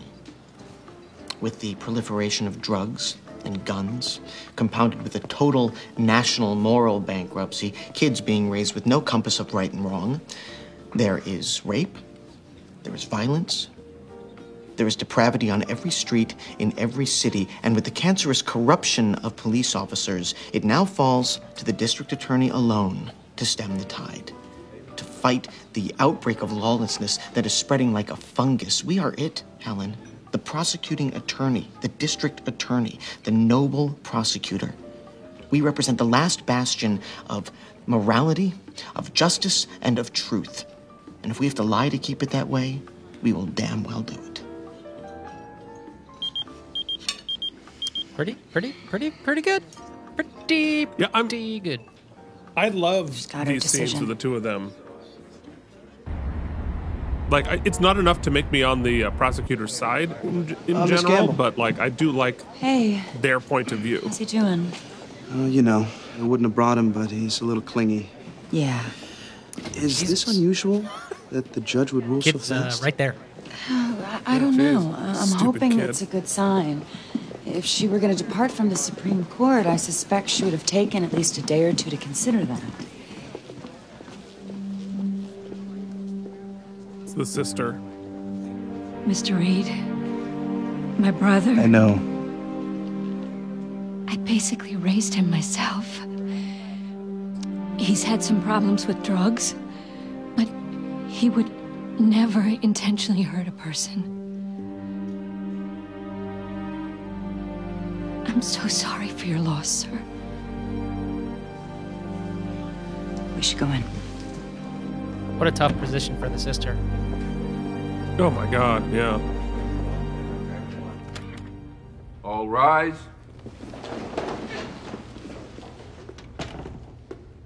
Emmy Award winner Judge Be Kittleson. seated.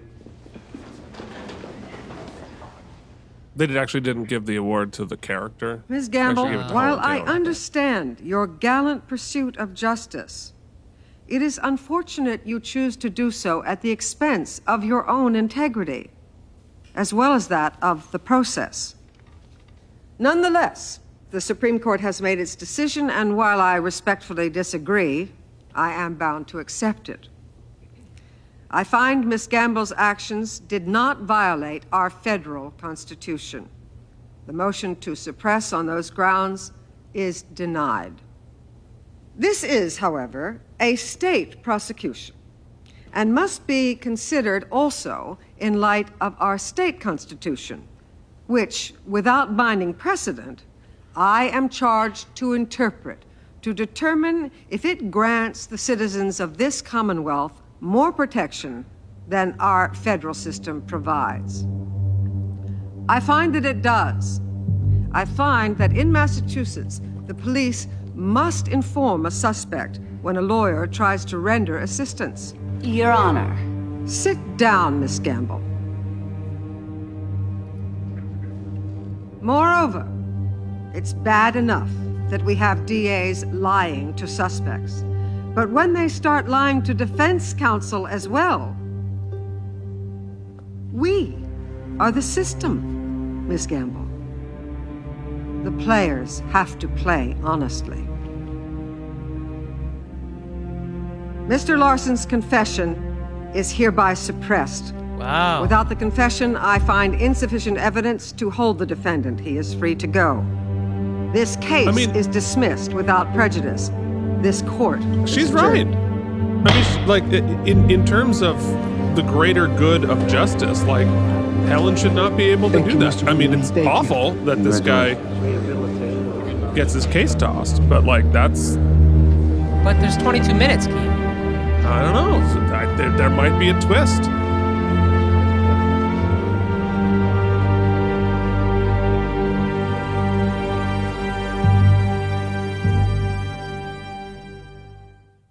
All right, that's probably a good minute to pause for just a moment. Yes. Seldom do we do mid-episode pause break. Oh, we do. Although, I think now that I think about it, we should not do it now. Okay. Because it's a video. Oh, we should do it before the oopsies so people can see it. So never mind, everyone. But stay tuned for the oopsies. There might be a surprise. Okay. To me as well. To all of us. So it's over. Well, we can always refile, but... But what? Well, without the defendant's confession, we basically have no case, Mr. Reed. What about the gloves? I mean, they found the gloves. The gloves don't exactly tie the defendant to the car. Plus, we can't use the gloves. Why not? Because he told us where to find them. Anything his confession led us to, it's fruits of a poisonous tree. Again, Helen, what are you doing? Why would you take that risk? So you doing what you did basically secured this man's freedom? Yikes. Yes. What I did appears to have backfired. Yes. You think?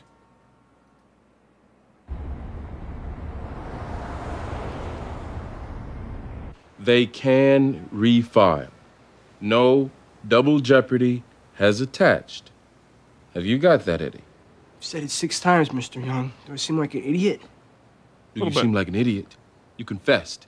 You believed the DA when she told you we had the death penalty coming. I'm not a lawyer. That's why it's important you listen to us. If anyone comes calling for an interview, say no. Right now, all the prosecution evidence is connected to the confession. And as long as it stays that way, you stay free. He's not going to talk to anybody. I'll make sure of that. I'm not a murderer, Mr. Young. Eddie? All right. We don't need to do this. I didn't even know there was a kid in the car. And I didn't know I just sped away. I didn't know she was caught in the door. You didn't hear her? No, I didn't hear anything. Until from the back seat, I heard a little voice.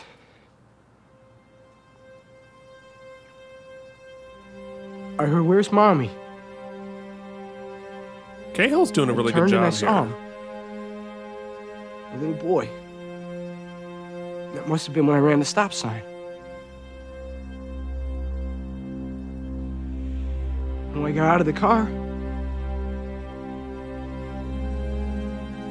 I saw her lying there. Yeah, he's been great. I didn't know what I'd done.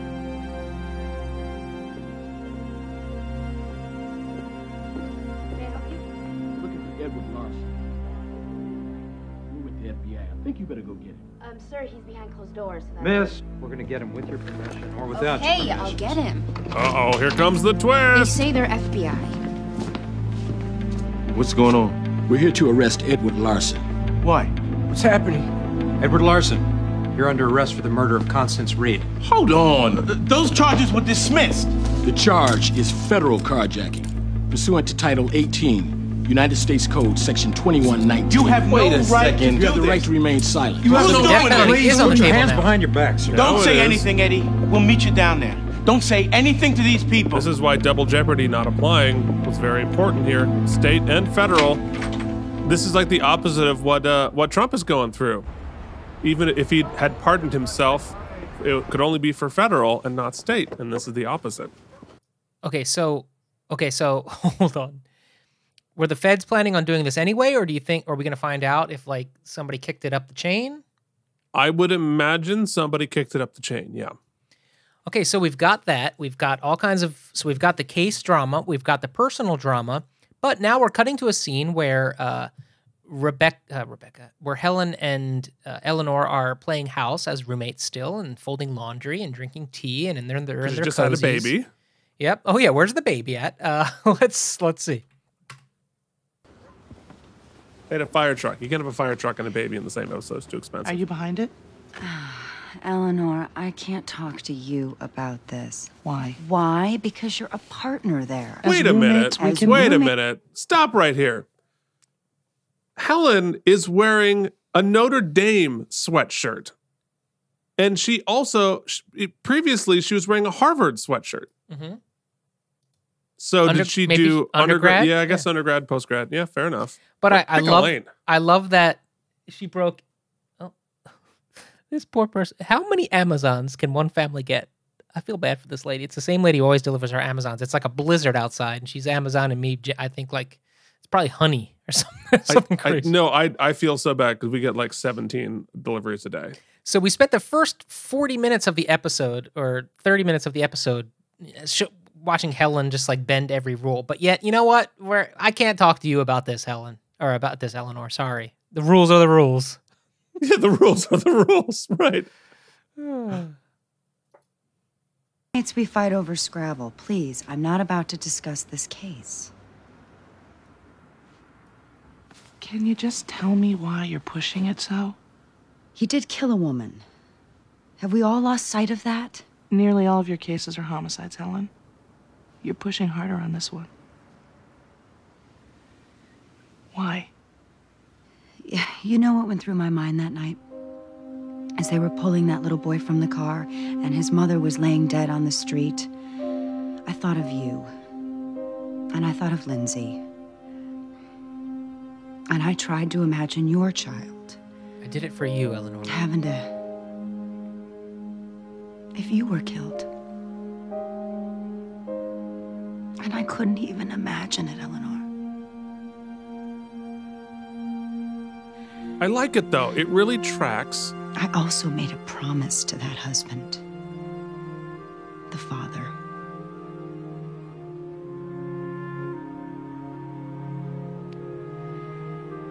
To answer your question, yeah. I'm behind it. Shit.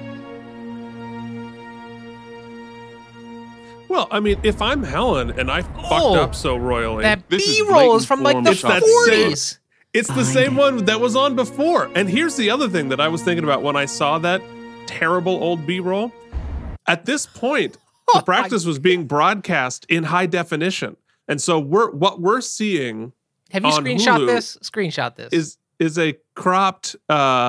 It's a cropped, dumbed down to 480 picture. So this old B-roll that was clearly shot on like 8 millimeter in 1968 must have looked so jarringly bad compared to the full high def signal. Oh, that is bad. That's funny. We've seen it before too. It's like somebody's protesting the Vietnam War. This is blatant form shopping, Your Honor. They lost in state court, so now they try federal. We're certainly not bound by state court. You're bound by fairness. Well, I don't see the problem, Mr. Young. Your client is charged with a federal crime, and that charge should be heard in a federal court. Well, as you can see, we need the to talk state about court threw out the confession because it was obtained after...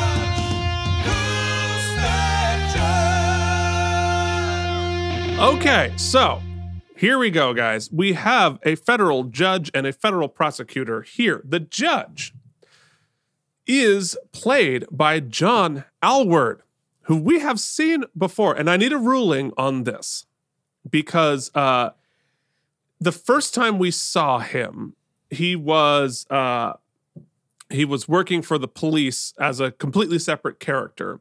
Now he is... the second time we saw him was as a district court judge, which is technically federal. And now he is just listed as a federal judge. So it could be the same character, the second character that he's played, or because it is credited differently, could technically be his third character on the practice. Is the name the same? All right, let me get serious here. If we're going to adjudicate this, let's get the official rulings here. Let me pull it up. So he is Federal Judge Kendall Marcotte in this episode. He has previously been listed as Chief District Court Judge without a name. So he could technically, because district court is federal court, who was not given a name.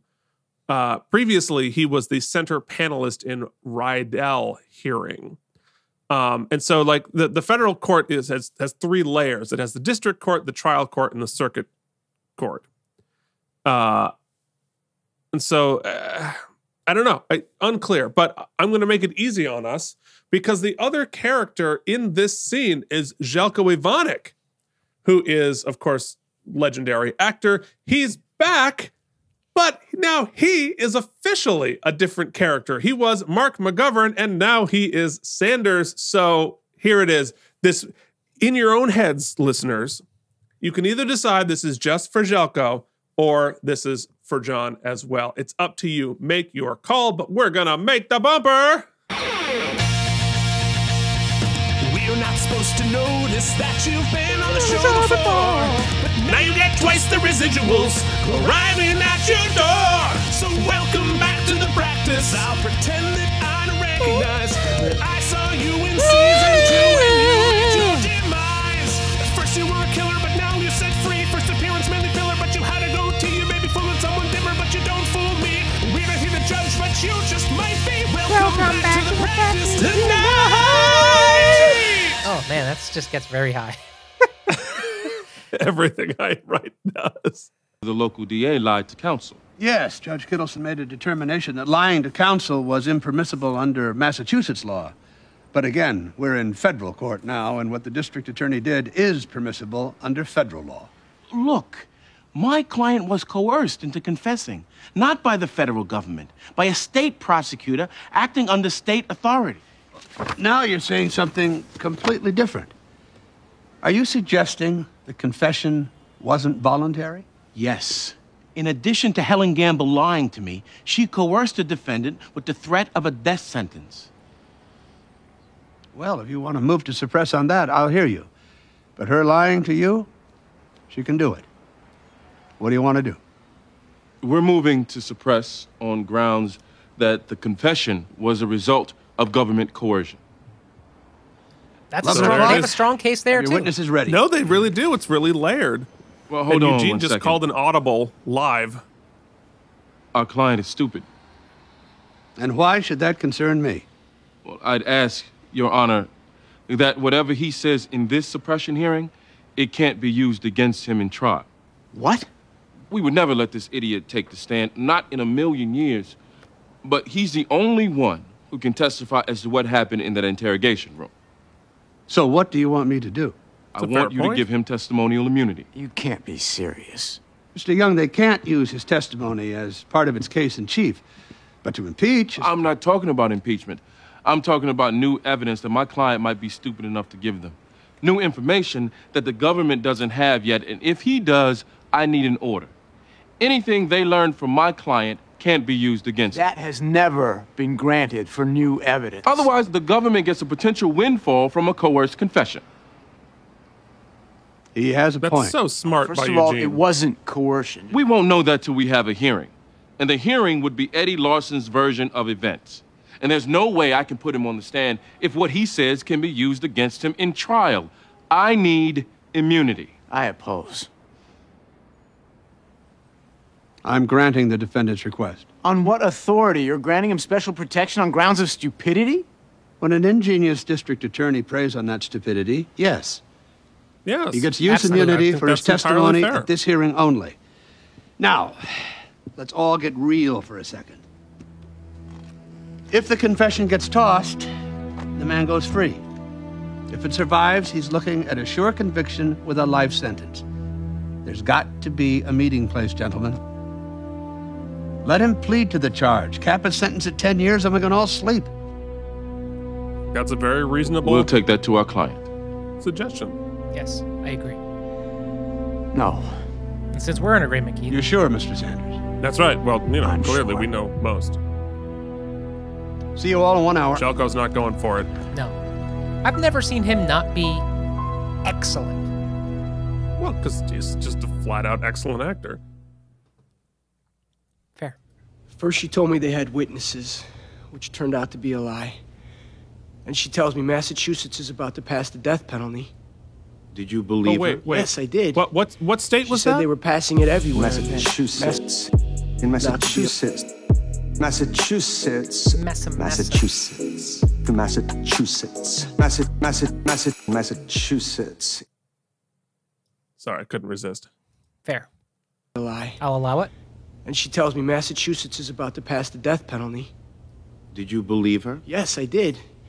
She said they were passing it everywhere and that Massachusetts was about 3 weeks away and I would be executed. Carjack, dead mother, city councilman. That was also a lie. The husband isn't really a city councilman. Let's just stick to what Ms. Gamble told you. She looked me right in the eye and said, behind those windows. Oof. You are going to die.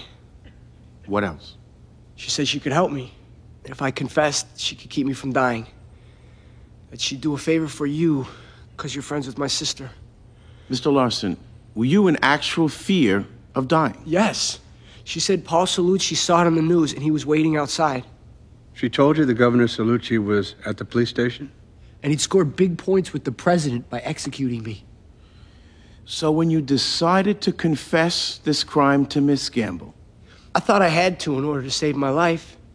If I didn't tell her what she wanted to hear, I was dead. Hearing him recount it, which is much different than recanting it, it's shocking to me just how uniformly stupid that is of Helen. Yes. And it's just an unnecessary. It's just like you're putting the entire case in wild jeopardy because all that has to happen for this case to be blown up is for him just to say what happened. Right. And he has zero incentive not to say what happened. It's not like if you say this happened, then this will happen. Then at least he has a reason. Not just like, all right, you just tell him the truth. That this dum-dum doesn't have to remember anything. He doesn't have to figure anything out. He just has to say what happened. And then the whole case blows up. It's just a risk not worth taking. Thank you, sir. That was for you, Keith. Yeah, you're welcome. Ms. Gamble told you there were witnesses who saw you get in the car. Yes? Witnesses who saw you drive off, dragging the wife. Yes?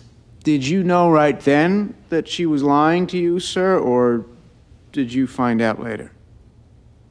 I found out later. So you were afraid. People really did see you commit the crime. Yes, I was. And you believed Massachusetts was about to pass the death penalty. Yes. And you believed Governor Salucci personally came down to the police station to see that you were executed. She told me he was friends with George W. Bush. That's right. I did tell him he could get the death penalty, yes. And Governor Salucci? Well, I don't know whether he bought that. What seemed to make an impression was the idea that we had witnesses. How did that make an impression? I told him he was seen getting into the car dragging the woman. I also said the driver of the pickup made him. When I told him that, his face dropped. He knew he was facing a conviction. Objection. In my opinion. What else did you say to him? That was pretty much it. I mainly tried to sympathize as best as I could, so he would believe me when I promised to help him. And did you plan on helping him, Ms. Gamble? No. You're the only person who had the opportunity to observe what it was that persuaded Mr. Larson to confess. That's correct. In your opinion, what did persuade him? Basically, it seemed he knew he was caught, and his only shot for leniency was to cooperate. Thank you, Ms. Gamble. Which is a very important distinction because the whole that's what convinced him. Relies on what he thought, the reason he confessed, whether he thought he was caught or whether he thought he was going to die. He was caught. In my opinion. Your opinion. In a way, we kind of have to take. So, I mean, you could argue that that was smart on Helen's behalf, that she gave, if she was going to take this giant leap, at least she was planting seeds of doubt. Right. Well, she gave herself a little bit of cover with the normal lie, which is not considered coercion, as opposed to the gun to the head. Don't we? To add a little Ms. ambiguity Gamble, there the as night to my what client caused was him to do arrested, it. we had a conversation in the precinct. A conversation where you promised not to question my client, correct? Yes. You gave me your word, isn't that right? Yes. And after waiting for me to leave, you nonetheless continued to question him. Yes, but to be clear, that is a legal tactic authorized by the United States Supreme Court. Is it a legal tactic to lie here today? Objection. This hearing isn't about what Ms. Gamble told Mr. Berluti. Ms. Gamble is giving testimony that puts her credibility in issue. Damn, the fact that smart she as lied hell, to Jimmy. counsel goes Smart to her as hell. credibility, her reputation for truthfulness. I'll allow it. You lied to me, didn't you, Helen? Objection to the informality. The informality is because we're friends. Are we not friends, Helen? I don't know, Jimmy. Are we? You lied to a friend. Objection. All right, Mr. Berluti. After you left that interview room to see me, and you went back in, you told Mr. Larson that you went out to see Governor Salucci, didn't you? Yes. And did you tell him Governor Salucci witnessed a crime? No. You told him Governor Salucci had an interest in seeing Mr. Larson put to death, didn't you? I intimated that, yes. And it was shortly after that Mr. Larson gave you this confession, wasn't it? That was the timing of it, not necessarily the reason for it. I guess we have your word on that. Objection. Oh, that was one of Jimmy's best, I gotta say. Nothing further. Because not only was it, I think, tactical legally, but it was also him venting a bit of his personal frustration, which we know, that's a great scene. I think it's written well. I think it was executed well and acted to perfection. Yeah, agreed. Mr. Sanders? Nothing else, Your Honor. And I feel bad for Helen because... Step down. Yeah. Well, Helen, the idea of Helen, because they really have successfully created an arc for her this whole season that was like redemptive. And they just like, not only just like not destroyed that, but like really sent it the other direction. Well, but also like her objective here is to convict a guy who actually killed somebody. So like it's not like she has nefarious motives. She merely has nefarious tactics, which I think makes it a more interesting case here. But it does, I will say, it does fit the MO of Helen. Like, no, of course it does. It's before entirely the arc consistent. of Helen. Because we've had, I think, 3 episodes of her eliciting a confession that's questioned throughout the episode. Yeah, yeah. Does the defense have anything else? I'd like to make a closing statement, Your Honor. Would I'll you? hear you. It's closing time. Thanks for the setup, Eugene. We alley-ooped to that. It's closing time. Otherwise, your client's dead. Closing time. You say close. I don't know what, my GW there morphed into like some sort of evil character. Well, I think it applies. By the way, thanks to the Obamas, he's had quite the redemptive arc, hasn't he? Yes. I'm so charming. You forget, he killed 500,000 people and committed war crimes. Barack, I'm so charming. Don't pat yourself on the back. I think it's more your wife, buddy. She told him he would die. Clearly, the intent was to scare him, to put him in fear for his life, and it worked. But when you put a gun to somebody's head, and effectively, that's exactly what Helen Gamble did, you can't call the resulting behavior voluntary. The coercion here was blatant, it was egregious, and it is illegal under our Constitution. The federal one. Now, the United States Supreme Court has spoken on this, and they've done so unequivocally, Your Honor. Confessions are not admissible if they are not voluntary. She told him, you will die if you don't confess. Mr. Larson made this confession to save his life. It was involuntary, it was coercion, and as a matter of law, it is unconstitutional. Good job, Eugene. Jocko? Mr. Larson was given his Miranda rights. He could have stayed in that room and remained silent, and there would have been nothing Miss Gamble or anybody else could have done to make him talk. Once he started talking, Miss Gamble had every right, in fact, she had a duty to interrogate him. Once you start talking to the police, they have the right to talk back, to question, and yes, to interrogate. Every interrogation, Your Honor, almost every one of them, the police interrogator threatens the suspect with the sanctions of the law. Cooperate, or you'll be punished more severely. That's an interrogational tactic employed by every detective. And Helen Gamble threatened Eddie Larson that way, said he would be punished to the full effect of the law, that being the death penalty. Yes, except that Massachusetts doesn't have capital punishment. No, they don't, but that goes to trickery, Your Honor. Yes, she tricked him. Yes, she lied, but there's no constitutional prohibition against that. We are allowed to lie to suspects if we have to. The kind of threat Mr. Young speaks of, the kind banned by the Supreme Court, that goes to the threat of physical force or the threat of lawlessness. Nowhere ever does the court say that a police interrogation can't threaten aggressive prosecution, and that is all Helen Gamble did.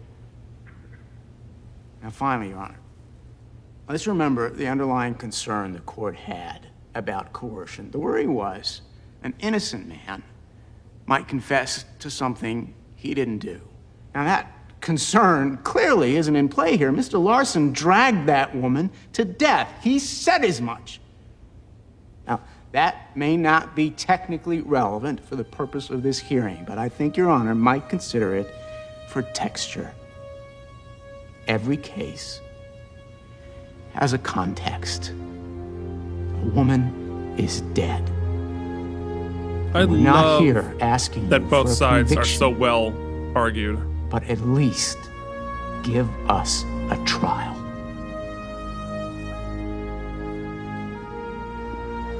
Well, there's only 4 minutes left in the episode, so this is either a two-parter or it's going to be contained. Well, I guess we're going to find out. Why am I talking?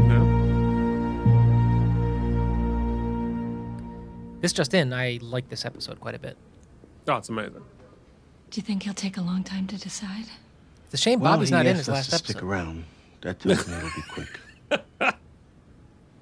What do you think? I don't know, Karen. I think the confession was coerced, but no judge likes to put a guilty man back out there. I just don't want him to lose his whole life. Here comes Eugene. They still don't want a deal. It's in the judge's hands, Karen. That's a little nuts. Take the deal. Thank you, Miss Gamble. I know how hard you've tried here. Listen, I may have made a mistake with the confession. Yeah, if I'm the prosecution, If I so, definitely make the deal at this point. Especially if you're Helen. Cover your ass. Well, it's not in Helen's hands now. It's in the federal hands. Right. I think Helen would take it in a heartbeat. Yeah, the feds. All rise. They have less at stake because it's somebody else's fuck up. Be seated. Maybe I'm too invested in the fiction, or maybe I'm just a straight up dum-dum. But everybody, Phoenix et al., always seem to kind of know what's going to happen, and I never do. So seldom do I have like a firm. You guessed it exactly right last week. Yeah, but that's just like random before the episode. By the time we get to like when the judge is about to rule, even though I know 99% of the time we win the case, I'm always still teetered because they've thrown us a curveball enough times. It's good TV. Yeah. It's almost like it's a good show or something. Yeah, something like that. Like worth 2 years of my life. In making these determinations, the test is mainly objective. It has to be. Yeah. Constitutional rights can't be customized depending on the intelligence of a suspect. We apply a reasonable man test. Here, the reasonable man quite likely wouldn't have felt coerced by Ms. Gamble's conduct. Interesting. The reasonable man quite likely wouldn't have thought that Governor Cellucci was waiting in the wings or that the death penalty was about to pass into legislation. But the test has a modicum of subjectivity. Most criminals are stupid. While I'm loath to start giving them special protection for the very lapses of judgment which factor into their decisions to commit crimes in the first place, the bottom line is we have to decide on a case-by-case basis. Was the confession made voluntarily? To really know, we would have to get inside Mr. Larson's roomy skull, which we really can't do. Based on what I've heard in this room, Did you just say you have a big head? I feel Mr. Larson was, in fact, coerced. And I'm suppressing the confession. I therefore also dismiss the case without prejudice, and the defendant is free to go. So this guy got away with murder. Sure did. Because of what Helen did. Again. Not only are we going to retcon the redemption of Helen, we're going to fucking derail it into the ground. Yeah, well, she didn't kill anybody directly this time. Will I be arrested anymore? I don't think so. But you might want to, like, not hijack some cars for a little while. Maybe just cool it with the carjacking for just a hair. Yeah.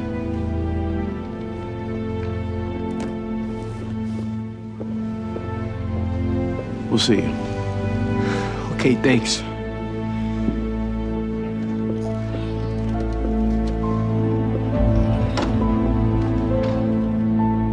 There's that sad piano, baby. There it is.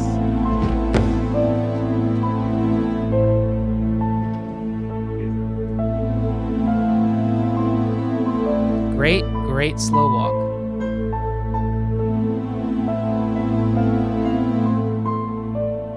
Vamp it, baby. Keep vamping. Slow walk. Wow. Okay.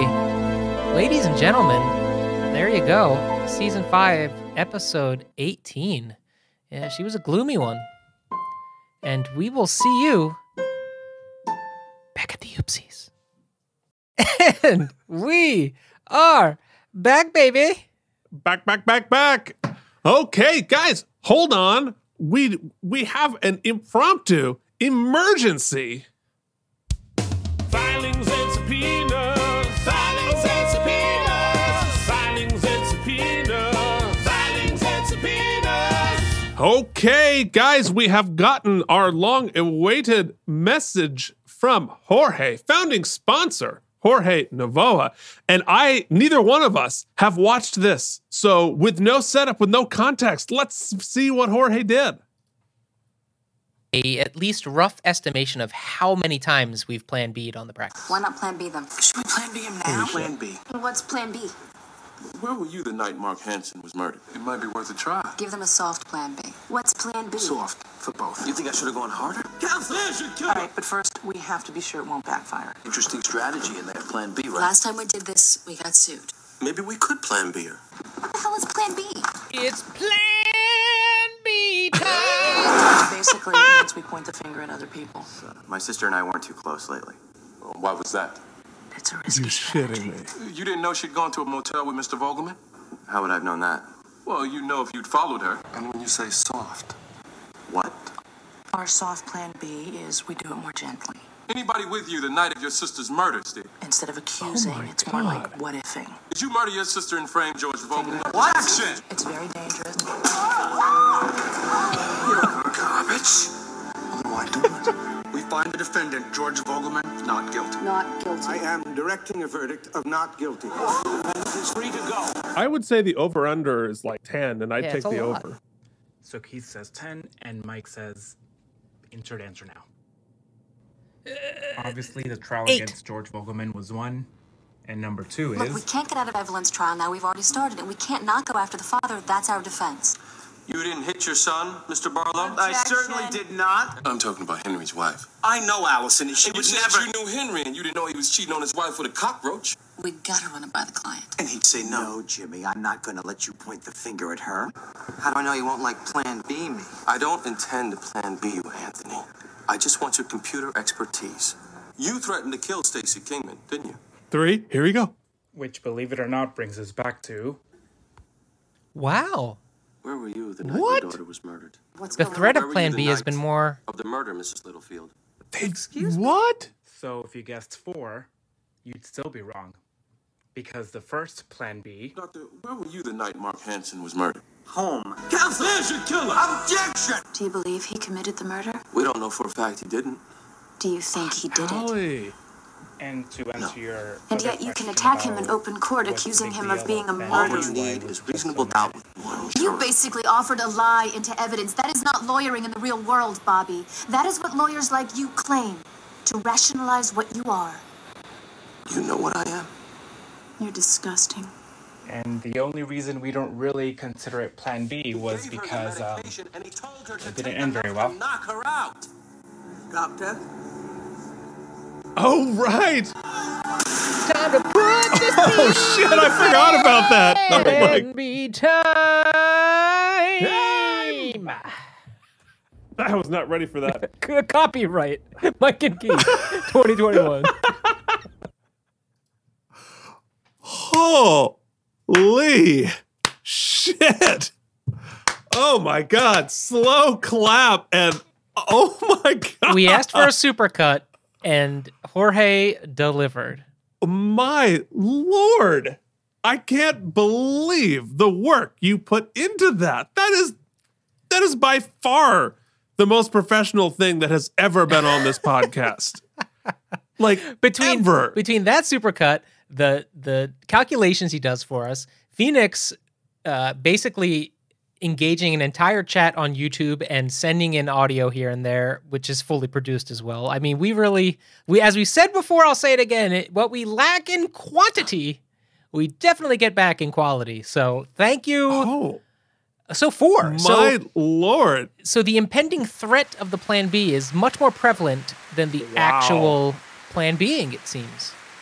Jorge, holy moly. That was extraordinary.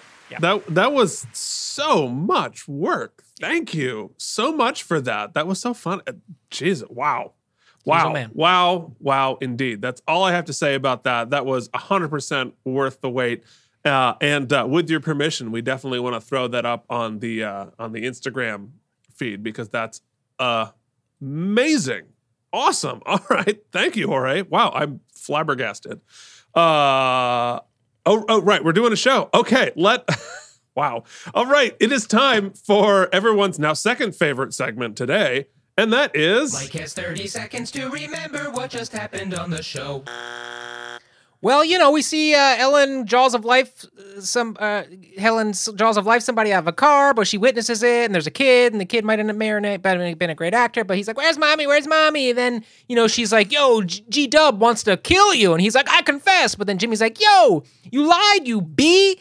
He's not guilty, and the judge was like, yes, I agree. Kittleson was like, Jimmy. And then they went to federal court, and they're like, we re-arrest you. And then Jimmy was like, yo, she lied to me, B. And then they're like, yeah, you're right. And so he goes off free, and Helen's like, oh, damn, I fucked up. That might have been your best work. You think so? I think Jorge raised the bar, right? And you're like, I better bring it on 30 seconds. Wow. Okay. Well, guys, it is now time to hand out some awards for The Practice Season 5, Episode 18, The Confession. And it looks like this. Ladies and gentlemen, the Out of Practice podcast, in unofficial, unsolicited, unfactual association with David E. Kelly Productions, proudly present... Oopsie. The Oopsies! Celebrating excellence in acting good, lawyering good, guesting good, and being Tom Brady. Not to mention, this is where we rate the episode and stuff. Now, here are your hosts, Keith and Mike. What the hell are the Oopsies? Well, Jackie, they're a fake awards show that begins every week with Most Valuable.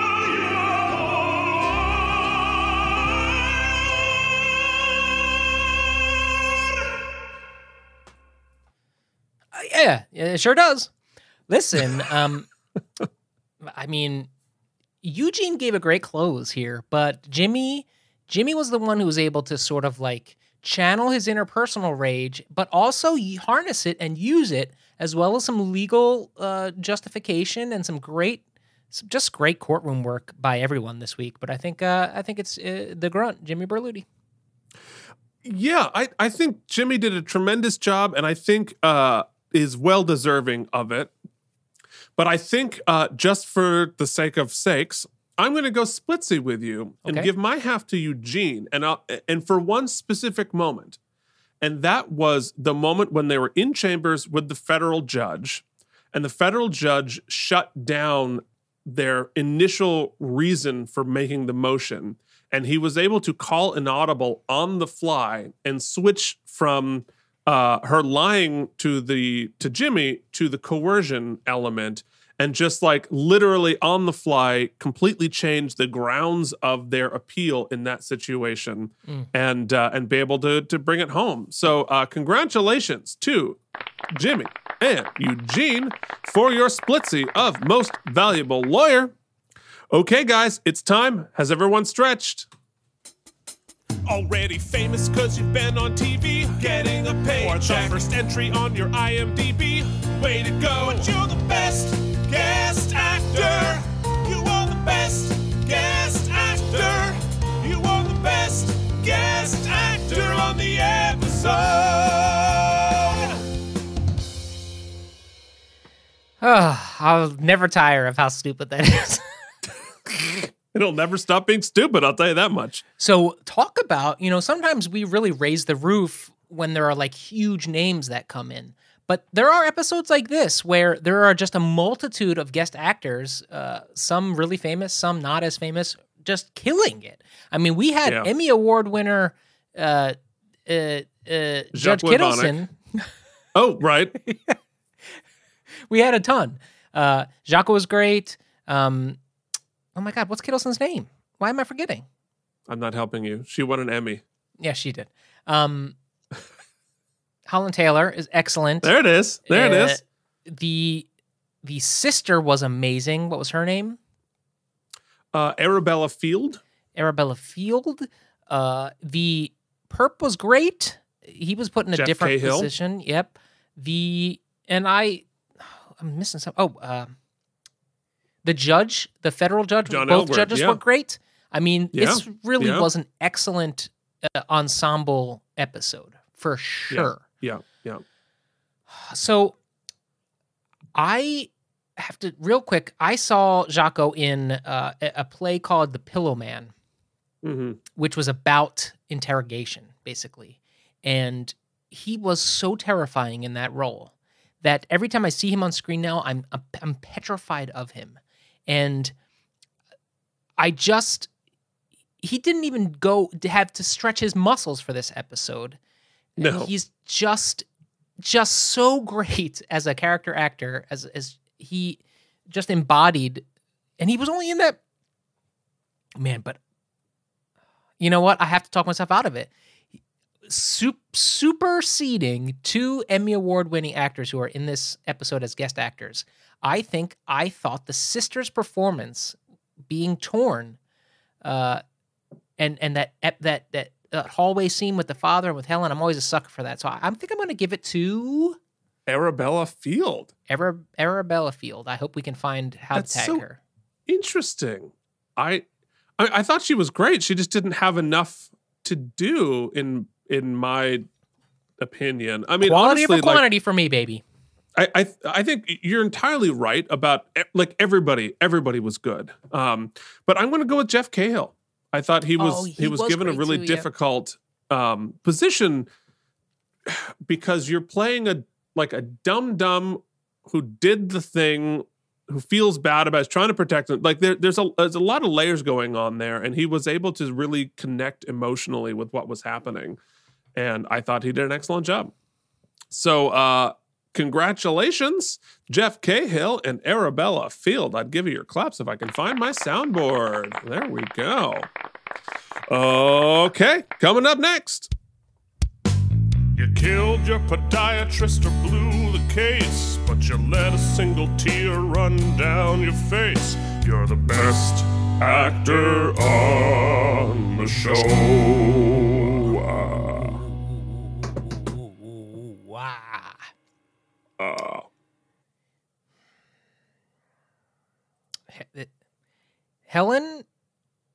Helland. You know what I mean? Lara Flynn, Flynn. She did full on Hellening, yeah.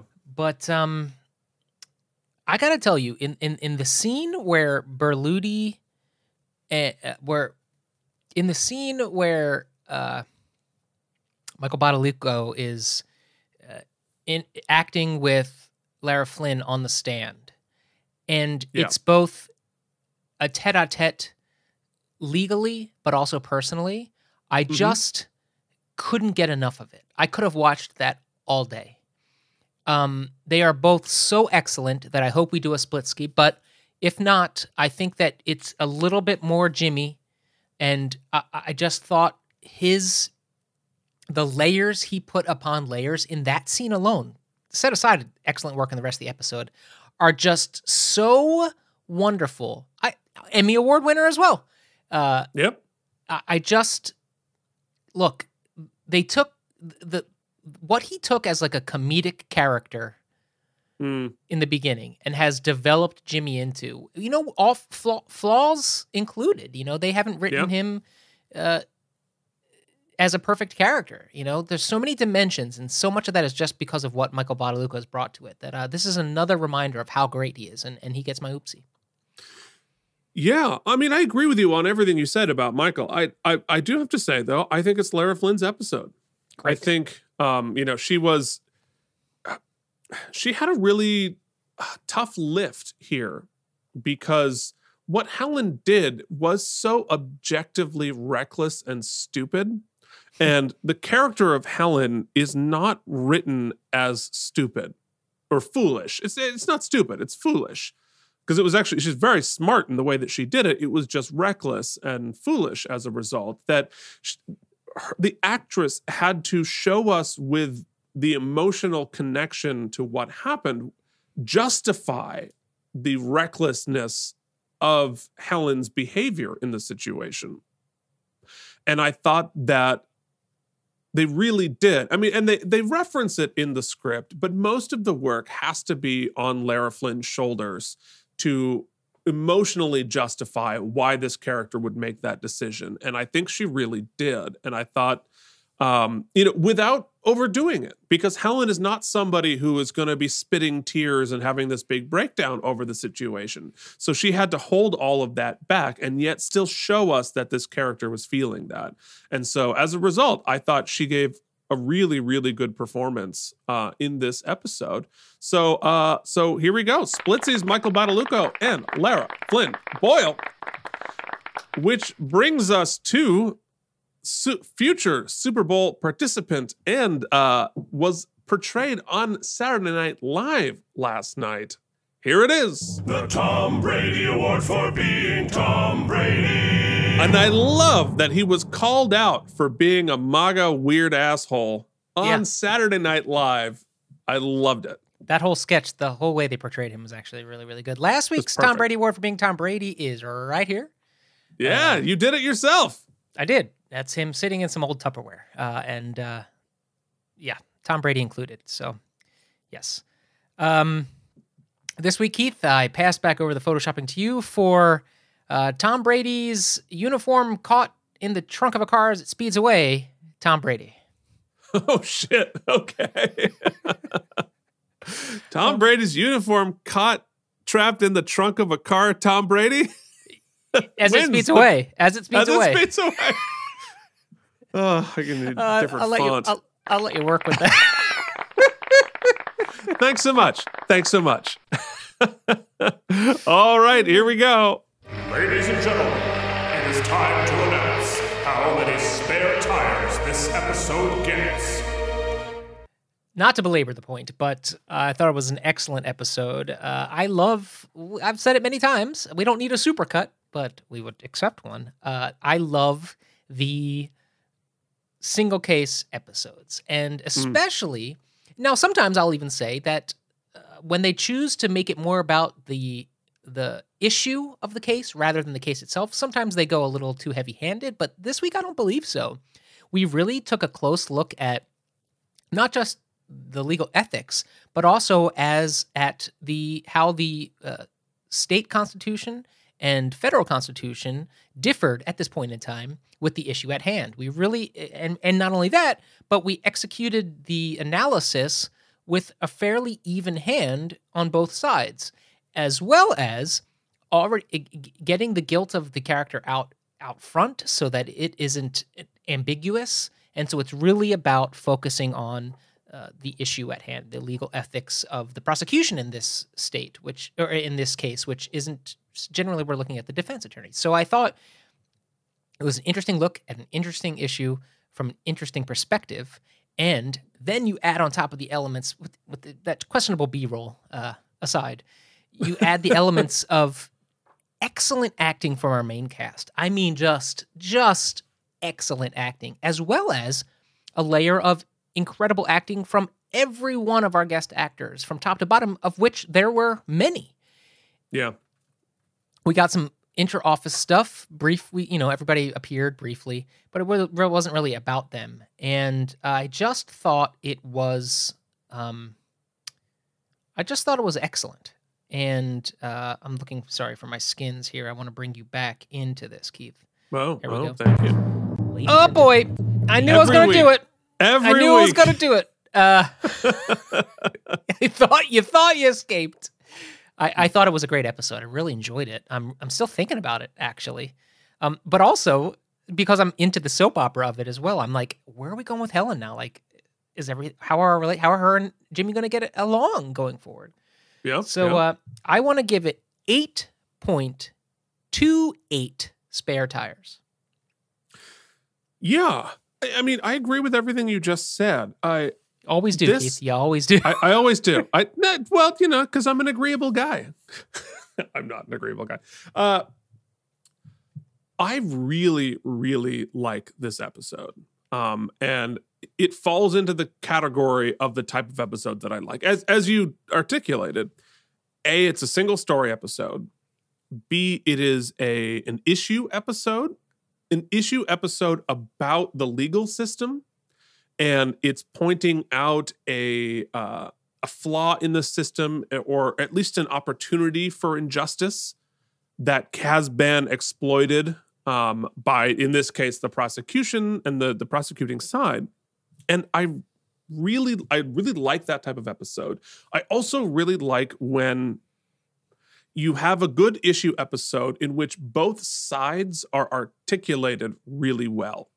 And this wasn't dumbed down for the audience. This wasn't, the arguments weren't dumbed down or simplified or undercut by some sort of cheap emotional ploy. It really all made sense. And as we unraveled the onion, and this case really is unraveling an onion, because there were multiple grounds for appeal. You had multiple levels of court appeal systems. You had multiple jurisdictions going on. You had state, you had federal, you had so many different layers of the onion, and all of the A to B to C to D to E to F. It all made sense and was well articulated, and all the pieces back and forth. It was just so well constructed as an episode of television that made no compromises for the audience. In a lot of ways, especially lately, the practice has made a lot of compromises for sensationalism or excitement or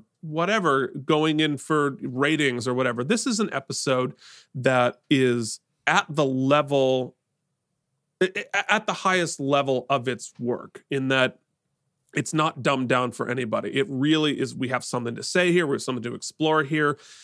It's not going to be the exciting, sensational Bobby McRambo episode. It's here for your mind. And it's here for you to think and absorb and really come from. And I really like that. This is why I like The Practice.